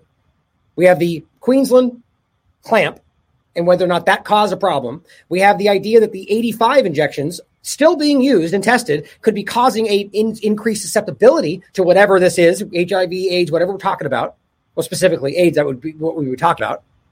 Then we have the conversation of the original concept of SARS-CoV-2 and whether or not this was manipulated and added things like HIV inserts. This is from India Today. mRNA technology pioneer says COVID-19 vaccinated people can shed spike protein. Twitter deletes it. We talked about this at the time. So the question becomes, if you're giving people something, whether it's the Queensland, whether it's the 85, whether any one of these they're testing, they're creating the spike protein in your body, which the Queensland one has an HIV insert. We know that the other ones have the potential to increase your risk of HIV, right? The question then becomes, are these ones they're testing with this component creating something that can shed and then people can get sick with and then causes the same problem, right? That would explain why these things being given can create the thing that spreads and then causes the very thing we're seeing, whether it's VAIDS, immune dysregulation. It's creating in a situation where your immune system is collapsing. Now, that could be why we're seeing the spike proteins or the specific insert on the original thing spread from people to people, or why the injections they're giving that have that component spread from people to people. All you really need to understand is that they've acknowledged, and I'll show you the research, that the spike protein alone can cause disease, which means it causes symptoms, which means it can be spread and caught again, on top of the fact that it can shed, whether it's an injection that isn't creating it in your body or whether there's something else causing it in your body. One of the pioneers of the mRNA technology, Luigi Warren's Twitter account has been suspended, and he got it reinstated, but this was May 31st, 2021. Now it says, excuse me, case in point, Twitter recently suspended the account of Luigi Warren, apparently for violating Twitter rules. Luigi is now penalized. A tweet addressed his views on whether spike protein is shed by people vaccinated with mRNA vaccines. For those unaware, Luigi Warren is the current president and CEO of Cellular Reprogramming, Inc., a biotechnology firm based in California. More importantly, Luigi is renowned for his work with Derek Rossi, the co-founder of the famous biotechnology company Moderna. Back in 2010, Luigi and Derek worked together to be the first to describe mRNA-based reprogramming in a path-breaking paper in cell stem cell titled, is that a cell stem cell? It's interesting. Is that a paper titled Highly Efficient Reprogramming to Pluripotency and Directed Differentiation of Human Cells with Synthetic Modified RNA. The work was named one of the top 10 scientific breakthroughs of 2010 by the journal Science, as well as one of the top 10 medical breakthroughs of the year by Time magazine. Just laying the reality that this guy is not somebody that can be dismissed by the mainstream as some conspiracy theorist fringe doctor, even though they tried to do that and they censored him and they got embarrassed by it. In short, Luigi is one of the pioneers of the prevalent applications of mRNA technology, possibly including the COVID vaccines themselves. Twitter deleting his post on the grounds of fake information seems to be a bit far-fetched move in disguise of a fact check. Now, here's his tweet, and I'll show you right here, especially because I love how Andy Swan pointed this out My favorite thing today is thinking about how Twitter suspended the inventor of mRNA technology for saying that, and that's not actually incredibly, it's more so the discoverer of the mRNA component, for saying that vaccinated persons could shed the spike protein. And then Andy Swan got this deleted because that's why it's on the Wayback Machine. It's ridiculous. But the point is, as both this is showing you, he wrote, I believe, quote, the shedding idea is that the vaccinated shed spike protein, not virus. And it's certainly true that people vaccinated with mRNA vaccines do shed spike protein, but in minuscule amounts, he says, that almost certainly can't cause disease in others. Now, that's important. Now, here's the point. He has since very much changed his perspectives in a lot of ways and is just go look at his Twitter account. He's right in line with Dr. Malone at this point. The point is, that's what he's saying, because at that point, he was under the impression that it was only creating a very small amount of spike protein. That's not true, and it's been proven to be wrong. So the point is, when you go forward and you realize this guy was censored for pointing out that it can spread, which means that the other things can spread, whether adenovirus or whatever we're talking about, you then realize that it's a lot more than what we were told. And this has already come out. It doesn't stay just in your shoulder. It's shown very clearly to produce multiple spike proteins continually, and it continues to spread through your bloodstream, which is why it can then shed in higher numbers, especially. Now, here's what it says. This is Clinical Infectious Diseases from Oxford Academic, circulating SARS-CoV-2 vaccine antigen detected in your blood, the plasma of the people who got the injection. 11 of 13 participants showed detectable levels of the protein, the spike protein, as early as day 1 after vaccine. Now, that very clearly shows you this is not some small amount. Okay, that's massively producing. And that's why people are having these problems. This has been discussed by plenty of experts that Asian called this before this was verified. Blood clots, heart attacks. That's what's happening, guys. So the point is, now that we know that it's producing a lot and it's not just staying in the small area, now this calls back into question this point. It can shed, but then when you realize it's spreading to that degree and they're lying about how small it is and where it stays, his opinion changes. And now we realize that this very clearly can continue to spread. And here's the Salk Institute telling you, as of April 30th, 2021, the novel coronavirus spike protein plays an additional key role in illness. Novel coronavirus spike protein, the researchers' collaborators show how the protein damages cells and how proving in this research that the spike protein alone was enough to cause disease. Now, be clear about that. This is one of many studies that found this. That means that it can cause, if the spike protein sheds, which means you can pick it up, which means you can catch it, which means it can cause disease, which means you can then spread it. Now, when that happens, is that COVID-19? I don't even know. But it's very clear that that's a very clear logical extension of what this can do. But then ask your question, if that's causing something from the Queensland side of this that has a clamp on it, can that then cause the same response? Maybe it's just antibodies. Maybe it's something else.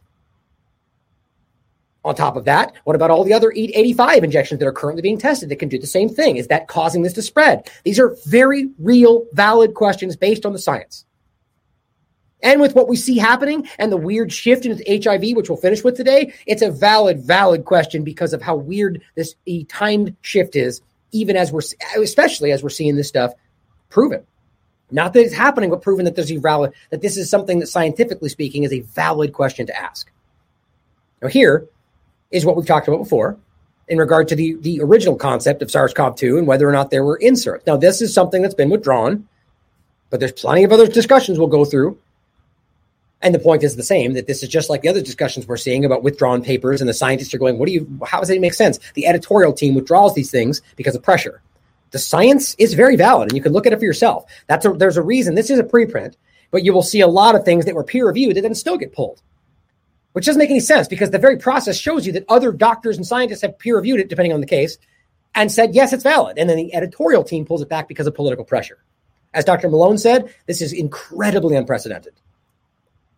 But it says uncanny similarity of unique inserts in this 2019 nCoV spike protein to HIV-1. We found 4 insertions. Now, again, even whether it's pulled back or not, doesn't this suddenly seem incredibly relevant? We found 4 insertions in the spike protein, glycoprotein, which are unique to SARS-CoV-2 and are not present in other coronaviruses. Importantly, amino acid residues in all the 4 inserts have identity or similarity to those in HIV. The findings of 4 unique inserts in SARS-CoV-2, all of which have identity similarity to amino acid residues and key structural proteins of HIV, is unlikely to be fortuitous in nature. Of course, you can see why this was aggressively pushed back. So again, the point is, if this is happening, and if the inserts have the spike protein, we can clearly see why this would eventually create what we're seeing today. And then especially then you find that if you take that information, make an injection out of it, all you're going to do is compound the problem. You're giving people the spike protein that has inserts from HIV, which cause these problems, which can then spread and continue to cause the problems. Pretty simple. And we're talking about, whether we're talking about immune dysregulation, lymphocytopenia, or acquired immune, VADES, or whatever else we're talking about. Again, the name is seemingly irrelevant right now because all we're seeing is very clear problems with the immune system. And all I'm asking is whether that was the exact same thing that was happening after HIV and it was because of what they did as opposed to what they claimed it was causing.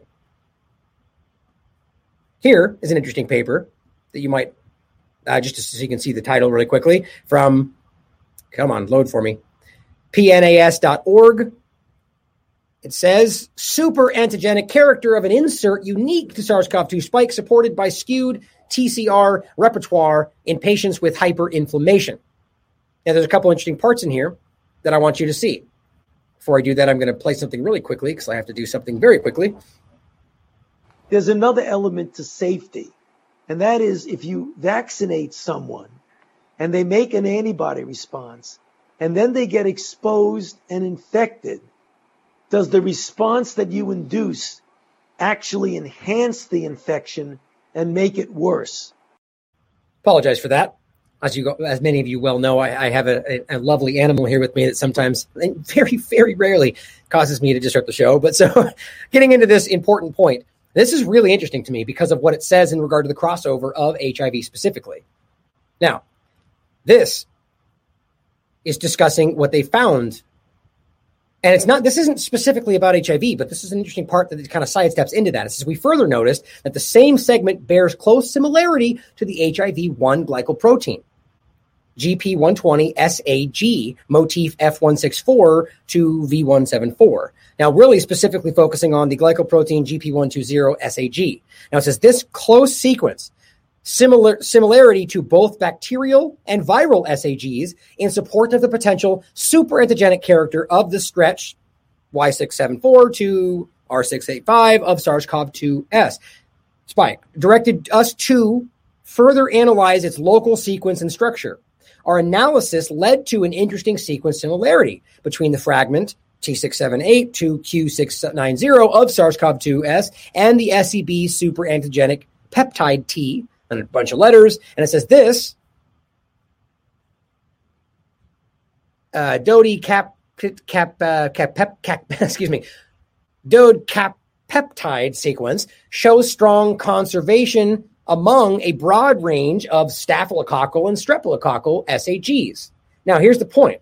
What is even more interesting, remember the HIV SAGs we're talking about down there, is that SARS-CoV-2 motif showed a palindromic behavior, which is interesting, sort of like a adaptable concept with respect to the superantigenic SEB sequence, in the sense that a broader stretch from E661 to R685 could be aligned to the SAG peptide in the reverse direction as well. This brings our attention to the versatility and high propensity of the SARS-CoV-2 TCRV8 binding site residues to potentially elicit an SAG-like response. How interesting is that?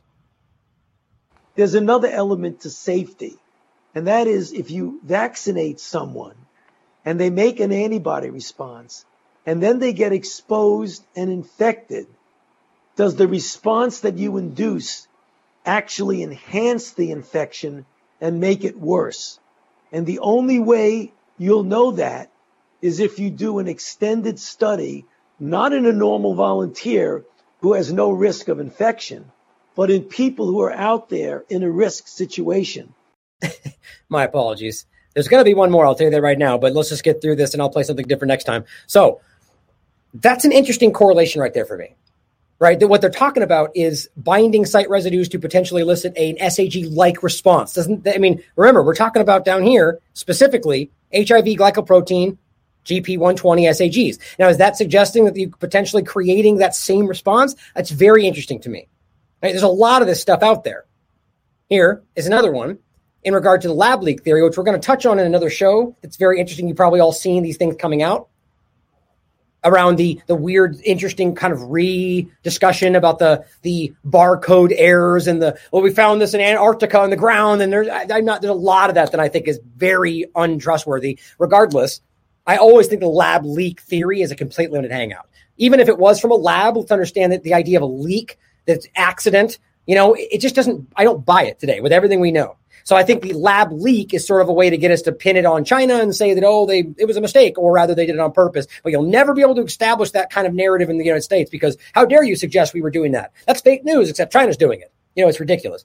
As you should know by now, my concept is beyond this. The reality that this is a larger conversation and they're being manipulated, I think, is the real point here. But as I do one more thing, I'm going to play this last clip for you. Your COVID-19 vaccine, you're going to want to listen to this. The Red Cross says anyone who has received their COVID-19 vaccine cannot donate convalescent plasma to help other COVID-19 patients in hospitals. That plasma is made up of antibodies from people who have recovered from the virus, but the vaccine wipes out those antibodies, making the convalescent plasma ineffective in treating other COVID-19 patients. Well, relevant clip nonetheless. Clearly something that's also happening. But here we are with the lab leak theory. Indian scientists had flagged unnatural insertions in its genome. Were forced to withdraw study. You see what I mean? This is what keeps happening. It's not the scientists. It's not the peer review process. It is the people with the political agenda forcing people who are doing, let's just say scientific research that should be engaged with, as opposed to just removed. And they're not allowing people to consider what is a very valid thing, a very valid conversation being pointed out by Nobel laureates and plenty of other scientists.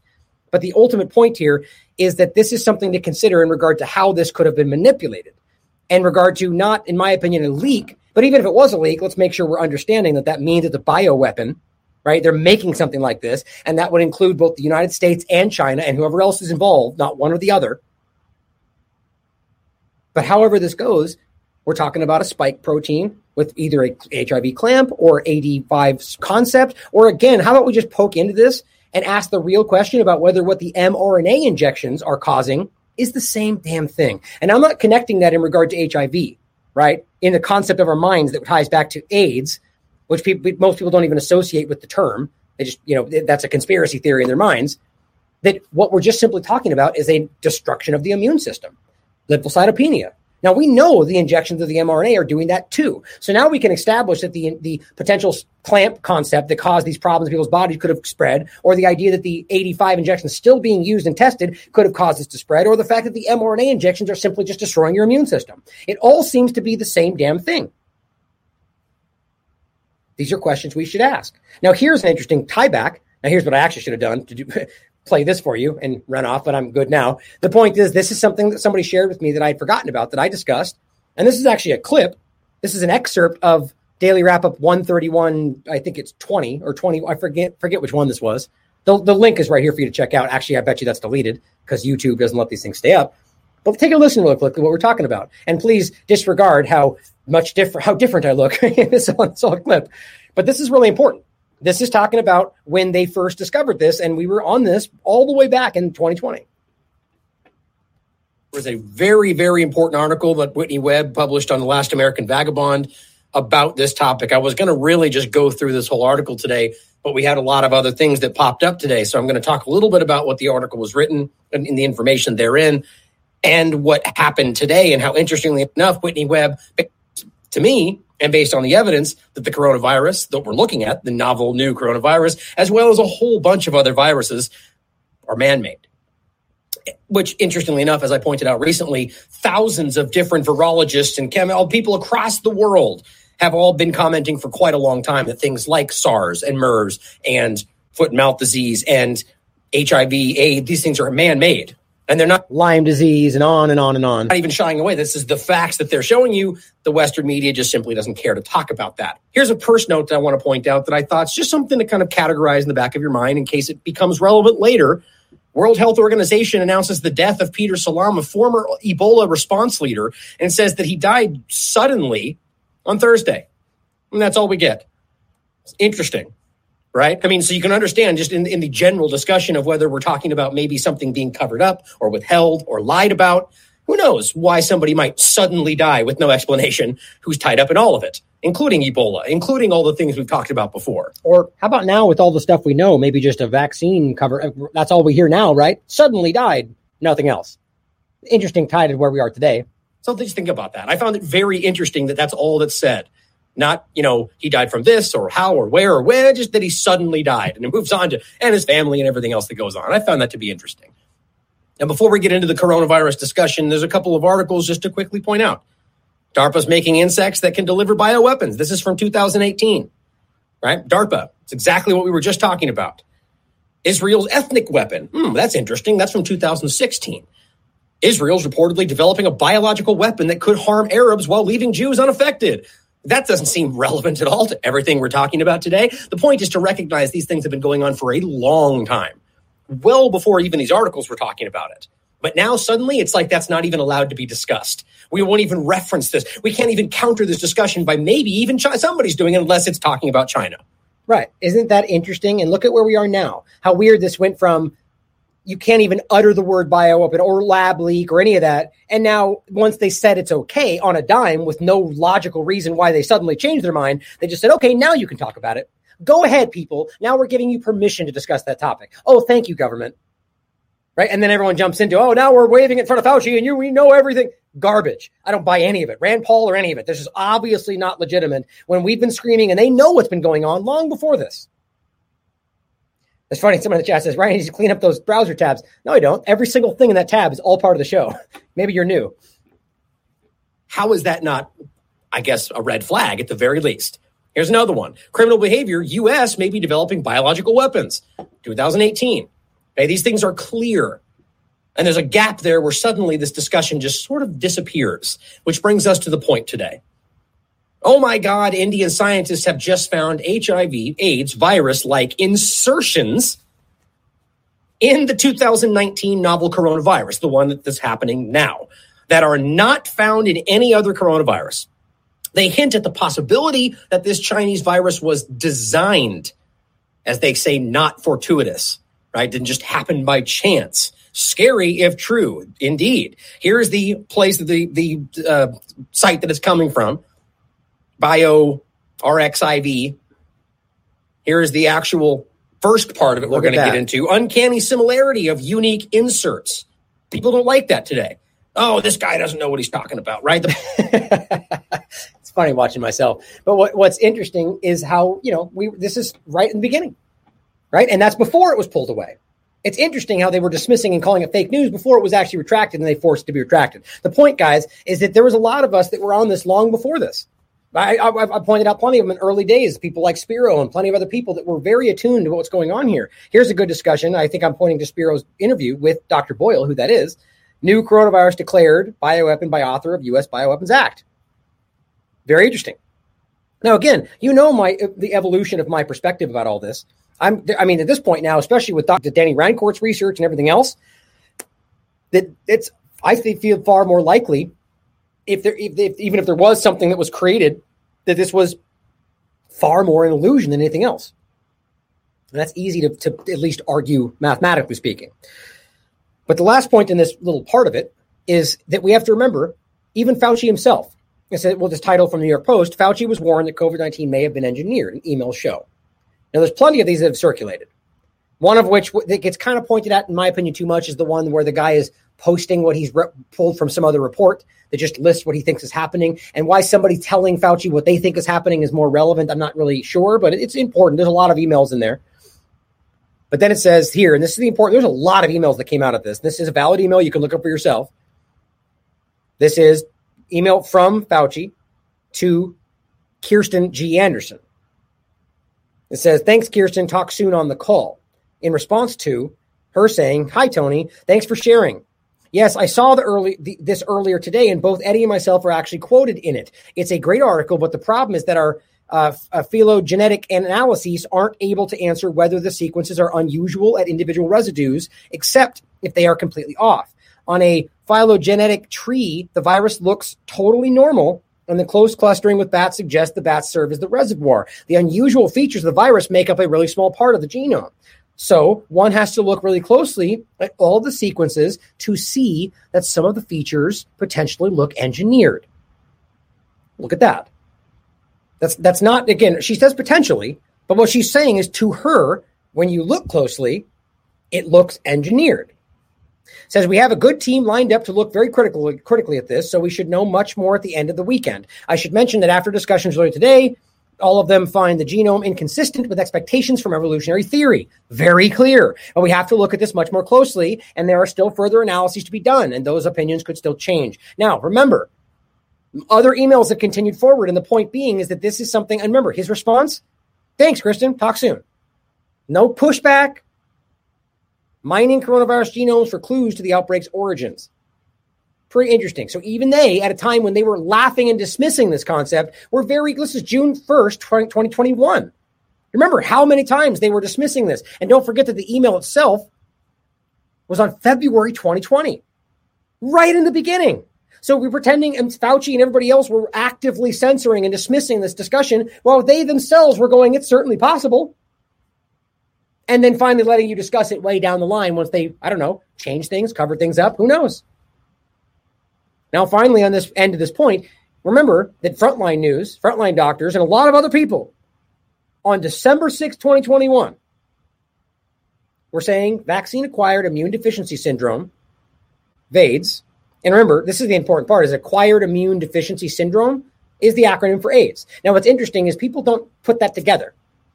The average person, if you say vaccine-acquired immune deficiency syndrome, will just think you're talking about some kind of immune problem. But when you say vaccine-induced, AIDS created by the vaccine, people immediately dismiss that as ridiculous fake news. Because I don't even think most people recognize that AIDS is an acquired immune deficiency, right? That's the important part of this, which could be caused by plenty of things. Simply an immune deficiency is literally what we're seeing today. So just because you associate it with HIV and AIDS, you've been trained to dismiss that. Because there's a lot of potential problems around that connection, which Dr. Bailey is pointing out, that they've labeled conspiracy theory. And that's how that works. But they're telling you, quote, we should anticipate seeing this immune erosion more widely. And guess what happened? It's obvious that they called this and literally were watching it happen. Now, the point is that they're dismissing this as ridiculous fake news, even as it's very plausible and very obvious that these other doctors and experts were saying this is what's coming before it happened.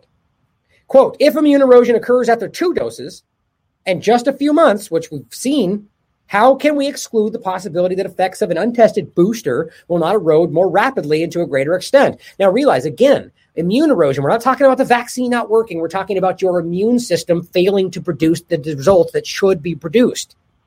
That's your body hurting, not the injection failing.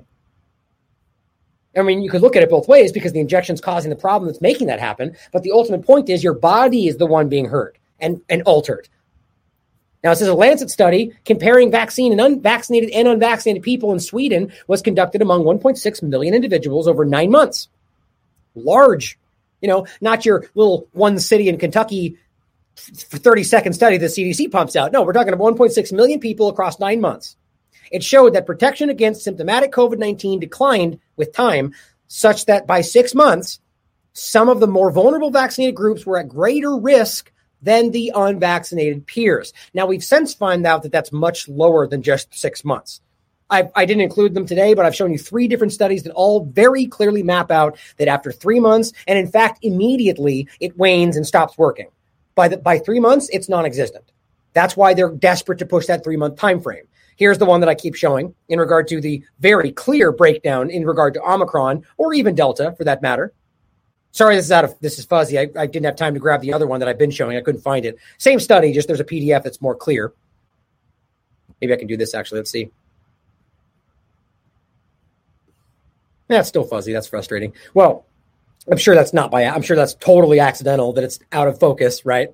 no matter what you do. But the point is, as it shows you for Pfizer, Omicron, that after 1 day, as I showed you, 55, that's relative risk reduction, but it gets down to 9% relative risk reduction by 60 days. That's absurdly ridiculous. That's meaningless. But then, as we showed you, after 90 days, after 3 months, it increases your risk. In fact, that's what it shows you before this as well, a different study, in fact, but it shows you that the first 10 days, you're also increasing your risk. So what they're pointing to you, this here is that there's a situation where people that have the injections are, in fact, more vulnerable than those who are just simply uninjected. And that's not even factoring in natural immunity. Doctors are calling this phenomenon in the repeatedly vaccinated immune erosion or acquired immune deficiency. You see the point? Just because you associate AIDS with this concept does not mean that it's what you think it is. It's simply your immune system collapsing, accounting for an elevated incidence of myocarditis and other post-vaccine illnesses that either affect them more rapidly, resulting in death, or more slowly, resulting in chronic illness. There's a lot more to read in here, by the way, but this is important. And the frontline doctors have been on this from the beginning, and that's why they're so desperate to dismiss them. And their own studies are making this clear. Again, despite the fact they want to pretend that 76% negative efficacy is an anomaly, how do you explain 9% relative risk reduction by 60 days? That's a completely broken reality. That does not make sense. That doesn't work. Look at the others. Look at Moderna. Moderna, it goes down to 4.2 in 60 days, despite only increasing to becoming negative efficacy of 39%. Still, 4 is lower. The point is that these things don't work immediately. 36% after 1 day between 1 and 30 days for Moderna and Omicron. You don't forget that under 50% is supposed to be no longer valid for emergency authorization, which continues to show you that it's not about being safe and effective. It's about barely squeaking by the risk-benefit ratio, as they lie to themselves about that anyway. Neither of these things are working. That's what they're talking about. Now, don't forget the clips in the beginning. You're not only doing something that doesn't work, you're creating antibodies that are hurting people. And on top of that, dysregulating the immune system, you're catching other things, cancers like Dr. Cole and plenty are telling you. Now, before we get into that, to finish, it's important to understand where this is going. Health experts fear rise in HIV infections as COVID halted progress on treatment. Okay, so now yet again they're blaming COVID because the COVID monster halted treatment, right? No, it was the lockdowns. It was the restrictions that stopped the treatments. It was your potential fear-mongering and the masks and everything else. I don't know why I said potential. Your obvious fear-mongering and the masks and everything else that caused people to be scared and not going for treatment. COVID didn't cause this action. The illusion you created with it and the lies you put around it are what caused this, and your actions caused people to stop it. But that's not even what really happened. I believe this is a complete fabrication, but the point is they're pointing to their own actions, just like they are with the destroying of the economy and children having mental problems going, it's COVID. COVID did it. No, your lockdowns did it. So even if they want to point to it, they still caused it. June 4th, 2021. That was just the point. I guess health experts fear rise in HIV infections. So the point is now in the middle of 2021, they're already setting the table for a rise in HIV infections. Now, why would that be? Right? Why wouldn't the halting of the treatment be everything? A fear in cancer, a fear in everything, because nobody got treated. No, let's weirdly focus in just on HIV. They know something, guys. My gut and everything we're looking at tells me they knew something, and it's just like with everything else. Oh, look, shaking your bed, your duvet, your comforter on your bed could cause heart attacks. That's ridiculous. They're covering up the fact these things are causing heart attacks in children and everybody else. Just like this, in my opinion, they're floating the idea in the middle of 2021 that the rise in HIV infections before it happens. They must have been psychic. No, I think they knew what they were doing. Here is November 4th, 2021. COVID-19 pandemic could lead to an HIV surge in West Africa, Central Africa, says UN AIDS chief. Why would that be? And why November 4th, right when Omicron seems to be kicking up? Almost like that's planned. West and Central Africa could see a rise in HIV infections and AIDS-related deaths in a few years due to disruptions in health services. Okay, so yet again, they're blaming what they did. But this is really interesting to me. In the same location we're talking about with Omicron and everything else, generally, not exactly specifically South Africa, but we're talking about how this is an area where this could have began, right? And now they're pretending they're going to see a surge in HIV. Right before all of a sudden we literally see what they claim is a surge in HIV in the United States, or specifically AIDS. Or I guess HIV, how are they framing it, basically. But either way, we're seeing a surge in the immune system issues. What they want you to think is AIDS. We're talking about things that are caused by the injections or everything else we're talking about. This is my opinion, them setting the stage. And here's the master themselves, CNN, December 1st. As HIV cases rise globally, what? It's more important than ever to keep yourself safe. Experts explain what to do. Well, all they're doing, get tested, check and make sure. That's all of a sudden happening. Now, take notice of how every aspect of the COVID-19 agenda is just being dumped over into something new. The testing regime, the lockdowns, the restrictions, the vaccines, all of it. It's all going in the same direction. December 1st, 2021. Now, how did they why focus on just HIV? Right before there's this big, massive push by the White House and everybody else to focus on HIV. Almost like there's a plan here. But you know what's even more interesting to me? Is I don't think that's happening.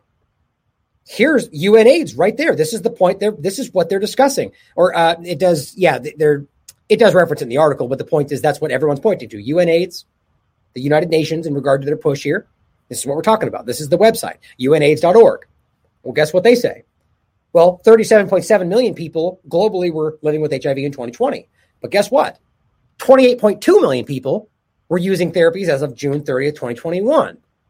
So as of June 30th, there seems to be a pretty dramatic decrease in that problem, right? And you could check this with other places.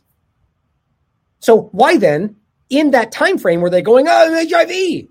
Look at this problem that seems to be decreasing at the times you guys were talking about it, right? Look, this is June 4th, okay? This is being discussed, right here, as of June 30th, 2021. So why in the world would they go, we fear a rise in the thing that's going down quite dramatically? Maybe because they knew what was going to happen. Either way, that doesn't seem to be very consistent, does it? Something is amiss. Here is WHO releases HIV drug resistance report for 2021. And you'll find this is also quite contradictory. The report reveals that in 2020, 64% of focus countries with a high burden of HIV infection, such as the ones we just pointed to, had national action plans to prevent, monitor, and respond to HIV drug resistance. These plans are informed by the Global Action Plan on HIV drug resistance between 2017 and 2021, a multi-stakeholder plan coordinated and published by WHO. The point is they're making headway, they're claiming. Most of these countries have plans in place, and they, basically implying you wouldn't see what they claim is happening now. To that further point, the report indicates that the number of countries achieving high levels of viral suppression, more than 90%, it says, meaning they're suppressing the problem, increased from 33% in 2017 to 80% in 2020. Isn't that strange? 80 to 90% throughout the years where you're claiming this is exploding, even though all of them have 90% viral suppression, so says the WHO. Achieving high levels of viral load suppression in populations taking antiretroviral therapy prevents transmission of HIV, HIV-associated morbidity and mortality, and prevents emergence of HIV drug resistance. So go through and read this for yourself. The point is they're simply saying we're looking good. 90% of them are like all these 64% of them have plans in place. They're ready to respond. 90% of them have high levels of viral suppression right now. Yet weirdly before that, we're worried it's going to explode. Oh, look, it might happen over there in the place where they're doing really well. Does that make sense to anybody? HIV may rise globally, says CNN, based on what? Their simple argument is what? Because we locked down? So why focus on HIV alone? I'm not buying it. Not even remotely. Here's Johns Hopkins, of course, sticking their fingers in the mix because they don't have any stake in this game, do they? Guess when they said this? November 30th, 2021, right when Omicron was becoming a thing. Population of people with HIV on treatment in the U.S. projected to keep increasing through 2030, even though it doesn't seem to be increasing at all. In fact, it seemed it went down by quite a few million. Okay, but it's going to keep increasing even though it wasn't. That seems like a wishful thinking kind of agenda. Well, it says the number of people with HIV using antiretroviral therapy, which is exactly what they were citing over here, which has gone down quite a bit as of June 30th, 2021 from 2020. That's what they're discussing. Make sure we're clear on that. Antiviral therapy. Well, here's what they're saying. Contradicts that. Those people using HIV antiretroviral therapy to suppress the virus could increase as much as 36% by the end of the decade. Now, why exactly would that be? and includes more older people, representing a continued public health burden. According to a new projections led by the researchers at Johns Hopkins, the group that was acutely involved with Event 201, why would that make sense to anybody? They're just projecting that by 2030, it's going to be super high, despite the fact that numbers have shown it decreased quite dramatically from 2020. Maybe they knew something would change in 2021 to 2022. Seems pretty prescient. Well, here, as of December 21st, 2021, Omicron. South African scientists probed the link between variants and untreated HIV. Okay, this is a weird deviation from the whole discussion, but we've seen this come up quite a few times. And then all of a sudden they're coming out and going, fake news, that's not true. But there was plenty of doctors and scientists, or specifically scientists, that were saying there's an interesting connection here. We already saw the connection from before, 85 and everything else. But here's another conversation where they're going, but wait a minute, people simply having untreated HIV who then take the injection for COVID-19, not knowing that, could be the reason these variants are exploding. Now, that seems like a very carefully, that doesn't seem like it, why probe into that one thing? Why would that be such there's plenty of other untreated issues that hurt the immune system. Why wouldn't they be? You see, there's an interesting, weird correlation. And why South Africa? Something interesting here. But either way, that seems like a valid point in and of itself to say that somebody who has an immune problem and taking the injection, why wouldn't that cause something to explode? Well, obviously, it's what other scientists have already said, but they were so quick to kick this away. I think there's a reason for that. Either way, going to February 1st, 2022, right? So now we're into the beginning of this month. South African scientists will study the link between COVID variants and untreated HIV. Again, weird, right? So back here on December 21st, they were saying, we're going to do this. And I guess they did. And then they said, we'll do it now again, as if it's a brand new story. Now, you know what that tells me? They want this in your consciousness, right? I mean, it doesn't make much sense to me to just put it out again as if it's a new story, because that's how they frame it. Scientists are set to investigate the COVID. Okay, well, that's exactly what happened back here on December 21st. Hail the discovery of Omicron, or investigating the highly plausible hypothesis that emerged. Okay, there's something fishy here, very clearly. This is meant to put this in your mind. Now, the point is, on February 1st, we hadn't heard about the new variants yet, right? This is important to understand. They were poking into this. Maybe organically. Maybe that's not what they wanted you to look at. And then all of a sudden, 2 days later, boom, highly virulent variant of HIV circulating in the Netherlands. Well, look at that. These prescient predictions about the explosion of HIV suddenly kick into gear. Based on what exactly?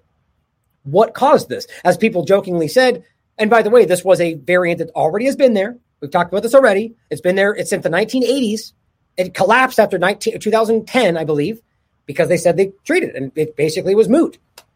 And then suddenly, something changes. Now, obviously, this is something that seems relevant again. That the people, whether it's untreated HIV or people that are taking injections that are then causing themselves to create an immune deficiency disorder. You see the point there? You see the connection? And then leading to the same point. That they are the ones creating the problem, and we're calling it HIV, and it's simply Omicron or something else because of how you test for it and how you look at it, because we know that's wildly subjective today. Either way, the theorizing aside, can we not consider that this is in fact what that's causing? That's not necessarily a new variant of HIV, but rather specifically something that the injections have caused, and it just looks like AIDS, HIV, however you want to frame it? It's a valid question. This is February 3rd, 2022. Then remember, I thought it was weirdly the way that they came back around and were like, no, fake news, this variant has already been there for decades. Well, yeah, that was the point. And all of the places that wrote that made that clear. So I feel like this was a couched argument to make you go, and then go, nope, you're wrong. But either way, it doesn't really show that anybody's necessarily wrong, because the real question should be whether that is in fact what they say it is. And finally, another one on this. Oh, excuse me. I believe this was, oh yeah, that's right. I'm jumping ahead. In any case, right, Netherlands, the same one, just making sure. So, and this is Nature pointing out highly virulent HIV variant found circulating in Europe. Like, a lot of this became very quickly pushed out. And I think we need to recognize that these things could be crossing over. Now, what I want to think about now, before we get into the end of this, is why in the world we've seen this aggressive push based on everything we've seen, the uncertainties around all of it, from the White House, from other governments to suddenly champion the effort to fight cancer, to fight HIV out of nowhere. Except when you realize that these two things have been the aggressive focus for what? The mRNA platform. Long before COVID, and now clearly while we're in the midst of whatever this is.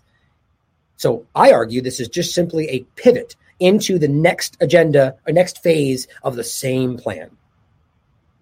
But as always, think for yourself and ask these questions. Come to your own conclusions about it. Now here is this really weird, out of nowhere, national HIV/AIDS strategy for 2022 to 2025. Strange. Aren't we in the middle of the biggest pandemic of a century? Why are we focusing on that?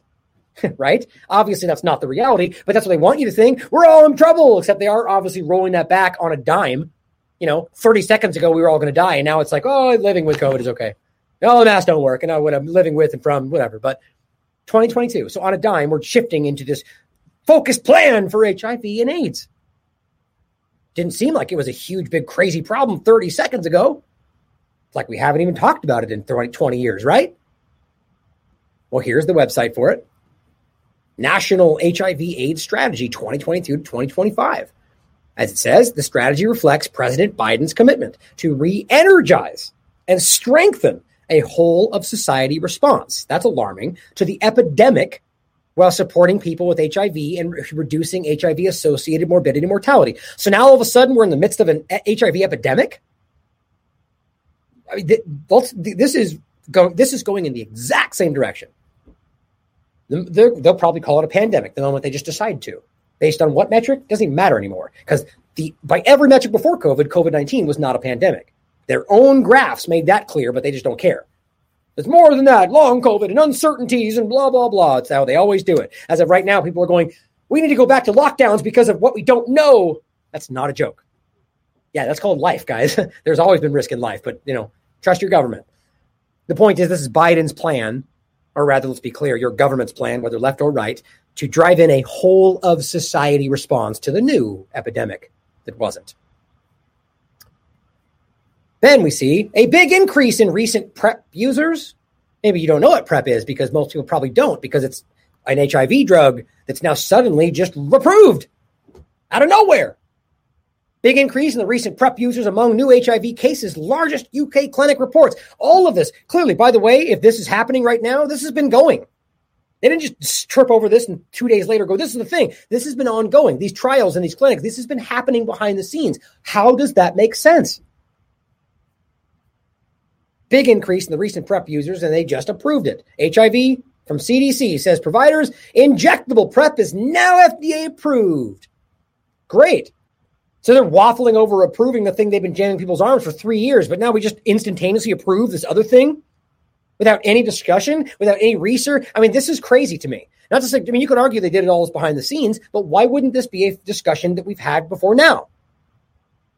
And are we really going to pretend the FDA just rapidly approved something in the middle of the biggest pandemic in a century while they're overwhelmed with all this? Obviously, I'm going with their narrative.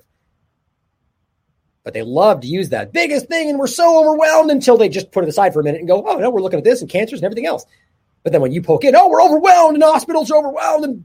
But clearly they have time for all of the stuff. It just clearly doesn't add up. CDC's updated guidelines include important information about injectable PrEP. So here we go in another direction for a new injection. The pre-exposure prophylaxis. Don't you love how they're all about early treatment in other ways, but no, COVID-19, take your aspirin and shut up. But you can read more about this for yourself. One point down here, it says PrEP is short for pre-exposure prophylaxis. It is the use of antiretroviral medication to prevent acquisition of HIV infection. Here is a little video I want you to watch on the PrEP, and you'll find interesting correlations to what they want you to do. It's almost like what they were just asking you to do for COVID-19. PrEP, or pre-exposure prophylaxis, is a medicine that can prevent HIV. PrEP is for people who are HIV negative and at risk of getting HIV. Okay, first point. It's the Rogaine analogy. So they're going, just take it. Who cares if you're sick? Do it and you'll be good. But there's always a percentage of people it doesn't work for. You'll probably fall into that category. The point is, just take this no matter what. Gee, so we're all going to, by that logic, everyone should take this thing is what they're trying to push right now. It's for people. Well, they're claiming it's people at high risk. But wait a minute. What happens when all of a sudden there's a pandemic of HIV? Then we're all at high risk. There you go. Just start taking it. Deliver it to your homes. I'm just theorizing. My point is, it's a never-ending thing that you just take it all the time. If you're at high risk. This includes people who have a sex partner with HIV, people who don't always use condoms, or people who have been diagnosed with an STD in the past 6 months. PrEP is also for people who are HIV negative and sharing needles or other drug injection equipment or have a drug injecting partner with HIV. PrEP is highly effective for preventing HIV through sex or injection drug use. PrEP does not protect against other sexually transmitted diseases. Only condoms can protect against STDs such as syphilis or gonorrhea. Visit your healthcare provider to see if PrEP is right for you. If you decide to take PrEP, you'll need to take it every day, or it's prescribed by your healthcare provider. Every day? Think about that. Talk about a profitable drug for the big pharma. For more information about PrEP, visit cdc.gov/HIV. Oh, I think I was talking when the bottom line is not only the point I seemingly missed in there, which I saw the first time, was testing, right? They're calling for testing. They're calling for rapid testing, repeated use. This is an interesting crossover to the way we've seen this all go with COVID-19. It's just an endless crossover into the same situation. Testing, forced injections, especially if they deem it a public risk, right? We see where this goes. And they've already shown you that that's acceptable when they decide it's emergency, right? If they tomorrow decide we're in the middle of an HIV pandemic, they've already shown that they can do that, even though they know they can't. They're authoritarian, tyrannical governments. But the point is they pretend that they can. We'll lock down again. We'll put on quarantines, right? But here's an interesting shift. All of a sudden, just like all the other stuff that they seemed to know before we got here, here they are going, hey, go out and get tested for HIV. You know that thing that nobody's barely even talked about for 10 years? Yeah, go ahead and get tested just to be sure. Really? Get tested for HIV to protect others in the same way as for COVID. You can't be serious. So just now they want you to go out and proactively get tested for this? Something that they've pretended, argued this whole time is not something that you can just catch by walking by somebody, despite the fact that that's what Fauci floated back in those times in the 80s and 90s, the same way they lied to you about stuff now. Why would you go out and get tested to protect somebody from something that you have to sexually transmit? I mean, that's crazy to me. It's because it's a test, in my opinion, that will be used as the impetus for the same manipulation. Either way, why in the world would you get tested to make sure you're not, that's sick until proven healthy. This is where this all goes. Listen to this. This is Prince Harry openly saying this. I mean, when's the last time you saw one of the royal family sit and make a video to you? Hey, peons, here's what you should do. This is crazy to me. Other people be tested. Also from. Shoot. I thought that was much louder. Here, let me do this real quick. Grab it while we talk. Where was I? I lost my place. Okay. I mean, I do. I really think it's absolutely, it's a little scary, or not scary is the wrong word. I would say eerie, weird, right? It's a little strange to see one of the royal families sit up there and do this kind of thing, make a video about AIDS of all things. Oops, hold on. Is that the wrong spot? It's weird. Let's see if that one works.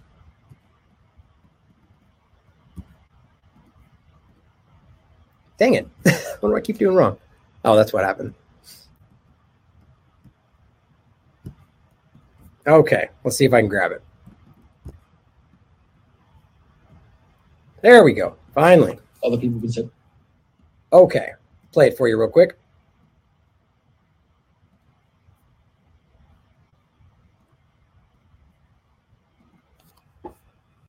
Be tested.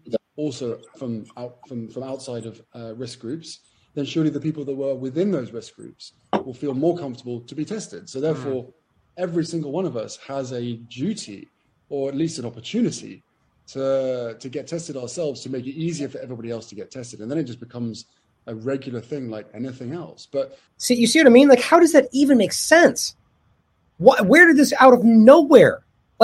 Even average people are like, what in the world just happened? COVID just gets dropped? Like after you were screaming and bleeding, we were all being dangerous and irresponsible like 30 seconds ago. And now it's just like, it's just your responsibility. You get tested, so they get tested. It should be a regular thing. Like there's not even logic behind that other than just that they're pointing at some new thing that we can't verify or rather is probably caused by something else. That's just very strange to me. If we're not getting tested and we're like, oh, HIV, that's not that.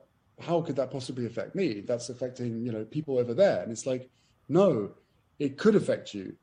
But even if you're absolutely convinced that it won't, you should probably get tested because then at least you know your status. That to me was the biggest sort of turning point for me, was like, just know your status. If you don't know your status, why would you not want to know your status? Right, because that is sick until proven healthy. That's not how this works. Right. This is the crazy part about it is he's literally telling you that you could all have it. Everybody can have HIV. And it's probably right now the point. And this is where we get into the idea that they want people probably to find out this is happening and blame it on something else. Right now, you're all rush out and get tested and you find out, oh, I've got the thing they say.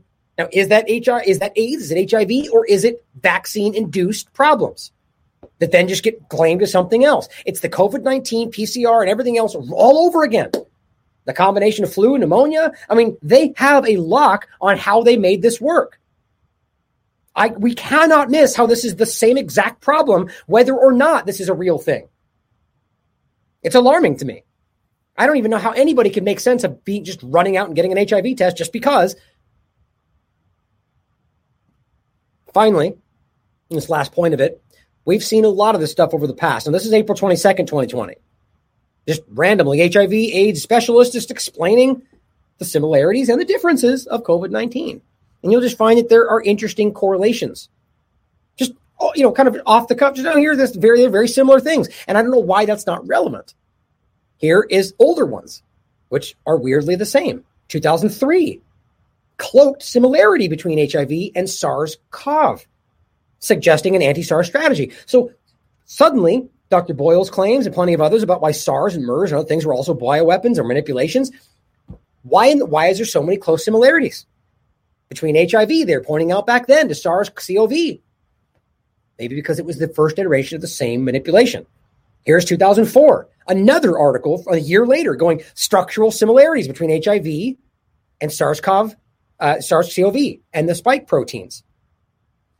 It's very interesting how weirdly this ties back to everything that's happened before, all stemming back, by the way, to the same work and the same people. John Bowe points out, just interestingly makes a good point, question for doctors and scientists. Would I be correct in thinking this requested HIV test, which is what they're pushing right now everywhere, is not to do with HIV per se, but everything to do with immune deficiency brought on by the jabs? And of course, I posted my article down here just in case we want to read it. Good point. Excellent question. Whether or not it's because they want to find out if it's happening or because they want you to realize that you got it and blame it on something else. All of a sudden, all those people sitting back going, thank God I decided to wait right now, because not whether or not you see this or you just recognize the uncertainty, let's be very clear. No way that anybody can stand back and go safe and effective right now if they're even remotely paying attention.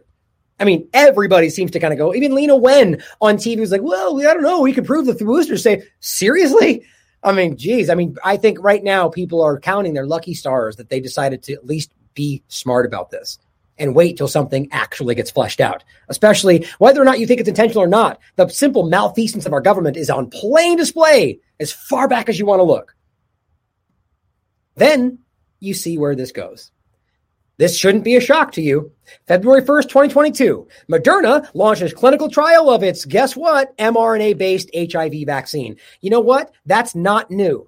They have been working and trying and testing for a long time. And in the middle of the biggest pandemic in a century, we're going to make it work? Apparently so.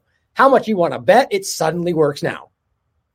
Well, this is alarming. And this is the same platform and the same thing. New genetic code, pump it in, boom, bang, boom. New thing coming out. Just like that, already being tested on people. So ask yourselves this, guys. Could this not be the thing causing it? Just like everything else we're talking about? Certainly possible. And I'm not even talking about the 85 or the clamp. We're here talking about the mRNA concept.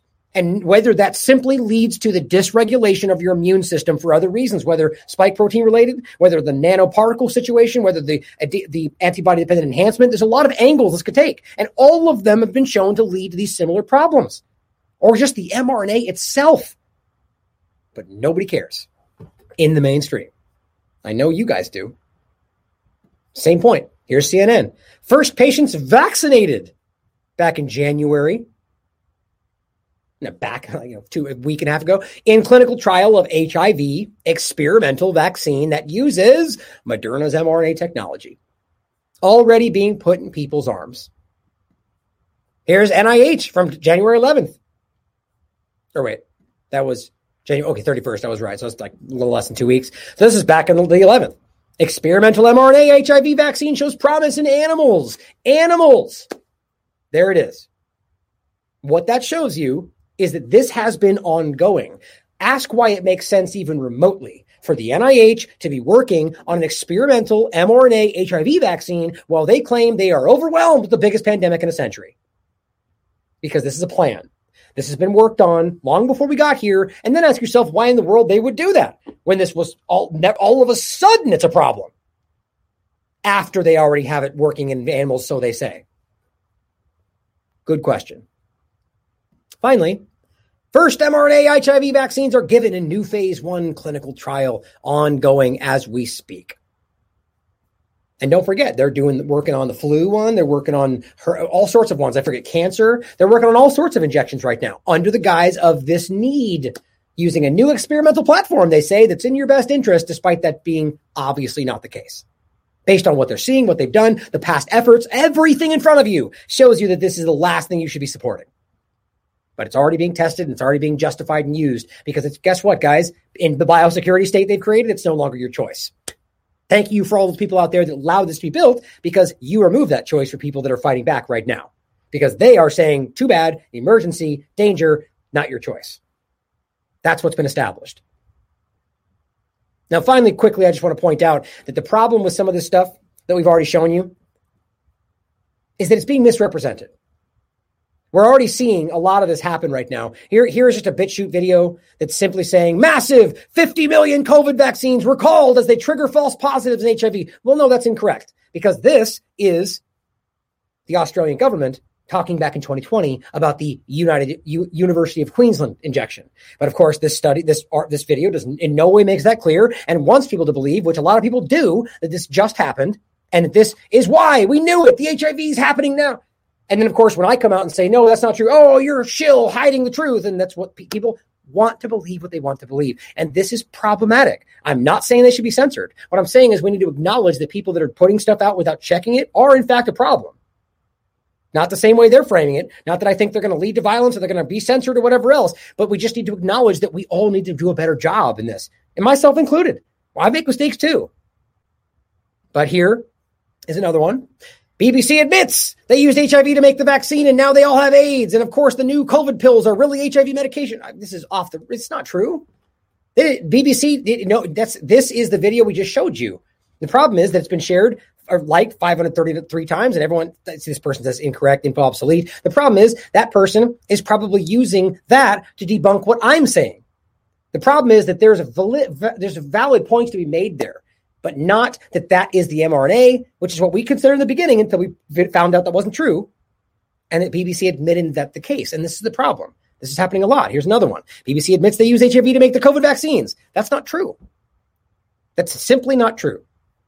Now, of course, and there's a misleading tag, and I hate to agree with it, that it is misleading. That's not to suggest it should be censored, not even remotely. People can be wrong.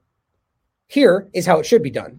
By the way, a great account that you should follow, which I just reached out to somebody today that they were referencing that just broke my heart. I'll probably play it for you in another video. But this is how you should do this. And I want to give a shout out to They Say It's Rare. December 2020, the Australian government announced that the HIV protein they used in a trial caused participants to show false positives for HIV. That's hugely valid. It's important to where we are. And there's no need to misrepresent it.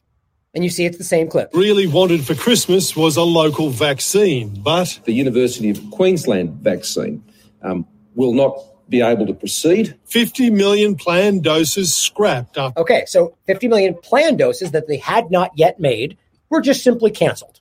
That's what happened. Doesn't mean there's not valid points here that influence the whole conversation, which we already made. The point is that I applaud, they say it rare for doing this the right way, and instead of just jumping to conclusions without doing their due diligence, which is what this is doing, which is what this is doing, and which is what this is doing. It's problematic, guys. I need to make that point because this is hurting the effort to reveal the truth to people. I want to reiterate, not that they should be censored, but that we should acknowledge that they're doing something that's actually hurting the effort. Now, to finish off here, I want us to see that the debunk efforts, or actually technically I'm going to finish with the Kit Knightley's article, but this is important. COVID-19 vaccines don't cause immunodeficiency syndrome, says Associated Press, as of December 8th, 2021. Well, let's listen to what they had to say. After everything you just saw, you're going to love this. COVID-19 vaccines are causing a new illness called VAIDS, short for vaccine-acquired immunodeficiency syndrome, is the claim. Well, AP's assessment, false. VAIDS isn't a real condition, they say, which is just hilarious because it's not in their definition book. It's simply like we're talking about. This is when you dive into the AIDS concept. All we're talking about is that a vaccine caused an immunity problem. Right? It's funny. Nope, false, fake, it's not real. Give me 1 second as I play something very quickly. We know those signals from SARS-CoV-1. We've seen this in cat coronavirus vaccines where cats ended up with this horrible inflammation, swelling of the stomach, and about 30% of the cats died. So we know once you prime somebody with an antibody, and that antibody is good, great. But if you prime them with an antibody that is not good, sit back and pull out the popcorn, because we're going to be seeing something horrific happening immunologically to a population down the road. Okay. Now it says false. VAIDS isn't real, they say. Not a real condition, nor do COVID-19 vaccines cause a syndrome matching that description. Except that's quite literally what we're seeing happen, but whatever. Like this is the dismissal of the central idea that there's a connection to AIDS, as opposed to the reality that there's an immune suppression that we can very clearly prove. And by the way, Swiss policy research and other studies have already proven. But, go ahead and do your thing, AP. An immunotherapy expert confirmed. So they asked an immunotherapy expert who just tapped into what they're telling the narrative. What does CDC say? What does the government say? Oh, they're therefore fake news. That's their due diligence. As opposed to looking at the science, they go, what do you tell me it says, guy? Great job. But the facts, they say, doctors and activists with a history of spreading anti-vaccine misinformation, great start, right, are spreading fear about COVID-19 vaccines by falsely claiming the shots cause a new medical condition called vaccine-acquired immunodeficiency syndrome. So instead of getting into the actual facts, they start off by undermining these people. Anti-conspiracy or anti-vaccine conspiracy theorists are saying something. So you see why it's fake, right? And here's actually how they get. So let's be clear before I even get into the next parts. There is no data here. They say, what do you say, expert? Fake news. Okay. Then, as I always show you, instead of pointing at people like Dr. McCullough, Dr. Malone, and every other doctor that's telling you this is happening, the frontline doctors using their scientific studies and showing the stuff, what do they point to? Well, of course, widely circulating tweets and Reddit posts, because that's where it comes from. Of course it does. Because that's how they fakely debunk things, by acting like it's that post with 3 shares over there. That's where they're all getting it from, those dumb conspiracy theorists. You see how ridiculous that is? Does anybody buy this stuff anymore? Oh, what's the next paragraph? Well, a blogger named Only Jack claims he invented the whole thing. This is actually what they're saying. In reality, it says that's their data part of it, right? That's all the facts you need. Not the research, the studies, the investigations. Nope. Jack from a blog and these Reddit posts. That's all you need. In reality, they say, now they're their facts, there's no such thing as VAIDS. There's no such thing as a vaccine-induced immunodeficiency disorder. That doesn't happen, even though we've literally seen that from other vaccines in the past, but fake news. And research shows the available COVID-19 vaccines provide recipients with increased protection against the coronavirus. Okay, research says the opposite.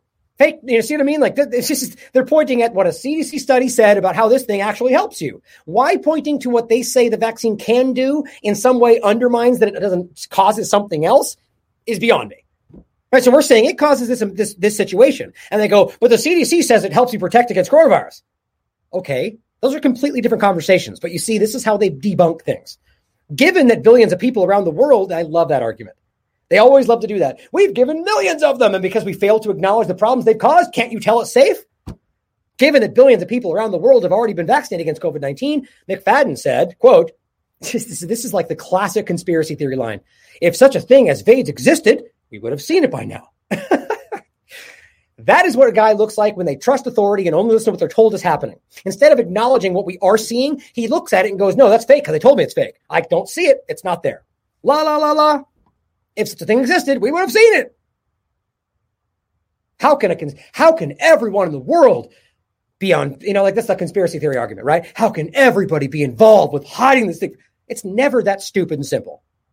It is always top-down control. This guy doesn't know that he's lying to you, right? That's the point. But it goes on to say a search across legitimate, that's clear what they think is legitimate. We know what that is. Biomedical literature. So anything that they disagree with is no longer legitimate. That's the point. I love that meme that says, of course, all doctors agree because you censor those who don't. But it says they found no mention of vaccine-acquired immune deficiency syndrome. Okay, so since the legitimate papers, which means they dismissed all the ones that do say it because they don't think they're legitimate, like how that works out, didn't mention this new thing that we're discovering today. Isn't that weird? I wonder why they didn't mention it 20 years ago or last week or whenever else. Because it's new. Great fact-checking. This is one of the worst I've seen by them. Research from the CDC and others shows that COVID-19 vaccines boost immune response. That is wildly untrue. I mean, this is the worst part about it. Their actual research, in fact, shows the exact opposite. We're watching the they're the ones admitting immune suppression or whatever the terms they're using. They're telling you it's happening in real time. And yet the fact checkers are going, no, the CDC says it works. It improves your immune system. Therefore, fact check. CDC said, see? So bad. I mean, I've and this COVID-19 experience has done one thing for me. It's more than ever made me realize either how willfully dishonest or how absolutely stupid some of these people are. The AP has debunked other false claims about how COVID vaccines affect the immune system. Get this, including claims that they destroy the body's T cells. We'll save that for another day, seeing as how it's very clear that they've shown many times to remove your immunity. But this is that they cause harmful phenomenon called antibody-dependent enhancement. Oops, that's the wrong one. Oh, I guess I didn't open it. Here's the funniest part about this. I've shown you guys this 1,000 times. I think I even already referenced it in the show today. Here is a study from December 4, 2020, that was peer-reviewed on March 2021. Informed consent disclosure to vaccine subjects of the risk of COVID-19 vaccines worsening clinical disease. They're literally discussing antibody-dependent enhancement. And they're telling you the specific and significant COVID-19 risk of antibody-dependent enhancement, meaning that you can catch COVID after the injection and it increases your risk, should have been and should be prominently and independently disclosed to the research subjects currently in vaccine trials, and it says as well as those being recruited, as well as those taking the injection, in order to meet the medical ethics standards of patient comprehension of informed consent. That is the most obviously clear study that was not only peer-reviewed, but they found exactly, verbatim, what this Associated Press fact check is saying is a harmful fake news story, that they cause antibody-dependent enhancement and they lead to autoimmune disease. They are saying that's fake. They've debunked other false claims like antibody-dependent enhancement. This is one of those moments where there hopefully is somebody out there who's watching for the first time, who's just watching to see how fake news we are, who's going, wait a minute, how can that be true? How can this peer-reviewed study on the National Library of Medicine, the NIH, that was peer-reviewed, that literally says in unequivocal tones, specific and significant risk of the exact thing that the AP is saying is completely fake news and debunked? How do you make sense of that? Unless you realize that they either don't know what they're doing, they're wildly incompetent, or they're willfully misleading you. It's as simple as that. And there is an endless string of examples just like that throughout this whole narrative. Here's another one. Debunked. This is from Euronews. COVID-19 vaccines do not create variants of HIV and AIDS. So here's the other part of it, right? In updated February 10th. It's what's funny, though, is this is the same argument that these people over here were saying. These South African scientists were going, I think there's something happening here, before this whole conversation exploded. 2 days before, in fact. Isn't that interesting? And now they're coming out and going, well, fake news. That's not true. So that suggests to me that what they were doing is not what they wanted to happen. But it says False online claims have suggested an unfounded link between COVID-19 vaccines and HIV, the virus that causes AIDS. The misleading posts, you see what I mean? Claim that coronavirus jabs are creating new variants of unrelated virus to emerge. So they're pretending it's a bunch of posts on Facebook. Guys, this is so willfully dishonest when entire scientific groups from multiple countries were in fact looking into this exact claim 11 days ago. And yet here they are with their debunk, acting like it's some Facebook post that's saying this, instead of saying, here are scientists legitimately finding that this could be the case. This misinformation has spread amid greater global awareness for HIV testing. Right, that's why. In countries such as the United Kingdom and the United States. No clinical evidence, they say, has shown any link between COVID vaccines and AIDS. Now, there's their point. See, they want you to think, oh, AIDS, HIV. All we're talking about is an immune disorder. There's been 100 different links to COVID-19 injections and immune disorders. That's the point. And they're hoping you don't think about that too deep. And all you think about is what they claimed was conspiracy theory before this. And global health authorities have dismissed the claims. What about these ones? Right? Oh, these don't count, right? Because they disagree. Therefore, they're no longer legitimate. Exactly. The World Health Organization has reiterated that coronavirus vaccines are safe and effective and that any risks are extremely rare. Great. Because they just repeated the talking points. Therefore, you're fake news. But anti-vax, and here's the point, first of all, or second of all, there's no facts, just like with the other one. They start out by going fake news, fake news, fake news, because they said in misleading posts and WHO said, you're wrong. Okay, where did you prove that exactly? Where did you exactly debunk that? Your debunking is the same as that moron from CNN. Anti-science fake news, haha, debunked, you're dumb. That's basically the epitome of what they're doing in their debunks. Snidely dismissing things and pointing at what other people say. That's ignorant. But then they shift away from it. That's the epitome of their debunking. But then they shift into some really important stuff, pointing at other things that are unrelated, so you kind of tie it to fake news stuff in their mind. But anti-vaccine demonstrators are still being held, demonstrations in several cities, including the so-called Freedom Convoy trucker. What does that even remotely have to do with this conversation? That's disgustingly obvious. They're just trying to go, oh, fake news, and there are two fake news, anti-vax over there, fake news stuff there. It's all fake news. Don't we agree? Debunked. It says many online users have falsely claimed that COVID-19 vaccines are created a new disease, so-called vaccine-acquired immune. Now they're jumping in the other claim. So we're done with the first conversation. It wasn't debunked at all, but they claim it was. Posts, and here we go, posts referencing the term have widely circulated on Facebook, Twitter, and Reddit. Oh, yeah, and also on peer reviewed and otherwise, in entire scientific groups with highly credentialed experts. But Facebook posts, because that's how that works. A spokesman for the WHO told Euronews that no reputable source, of course, no reputable source, because anybody that says the opposite of what we're saying is no longer a reputable source, has published the claims about VAIDS. And they call it misinformation. Other online users have falsely suggested a link between COVID vaccine and the new HIV variant recently discovered in the Netherlands. Yeah, you mean falsely suggested like the possibility that these scientists are all saying is possible with 85? Are all those scientists completely debunked fake news to conspiracy theorists? Apparently so. Or we're just supposed to forget that this was even discussed, right? No, we're talking about something else. Those don't even exist anymore. It's becoming this easy to make this look stupid, guys. That's what's incredible to me right now. And I don't know why most people can't see it. Or I shouldn't say most, but why some people can't see it. However, the VB variant of the HIV, which is the one from the 1980s, is not new, as they want to make sure you know, is believed to have originated long before they existed. That's not believed. Good God. This is their debunk. I could show you this in 30 seconds. It's not believed. It came from the 1980s. Their treatment stopped at around 2010. It became not really important anymore. Then all of a sudden it just exploded. Because of what? What changed exactly? Oh, that's right. An experimental injection was put into the mix, which seems to be causing variants in normal people. Why wouldn't it do it in people that have a suppressed immune system? It's quite simple, guys. But they just don't want you to connect the dots. Fact checkers have regularly debunked false rumors that COVID jabs produce a human's immense system. That's funny. I only just caught that.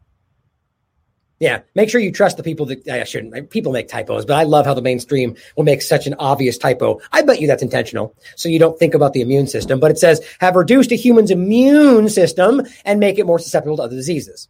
Well, again, that's literally, I won't play the clip again since I've been forced to play it a couple times, but Ryan Cole, exactly what he's telling you. Actually, you know what? I didn't play that one. That was the first one. Here's the other one that you might have seen already, but I'll play it just because it's very relevant to this moment. That Ryan Cole is also telling you, Dr. Ryan Cole, that this is exactly what he's seeing. I mean, literally what he's seeing.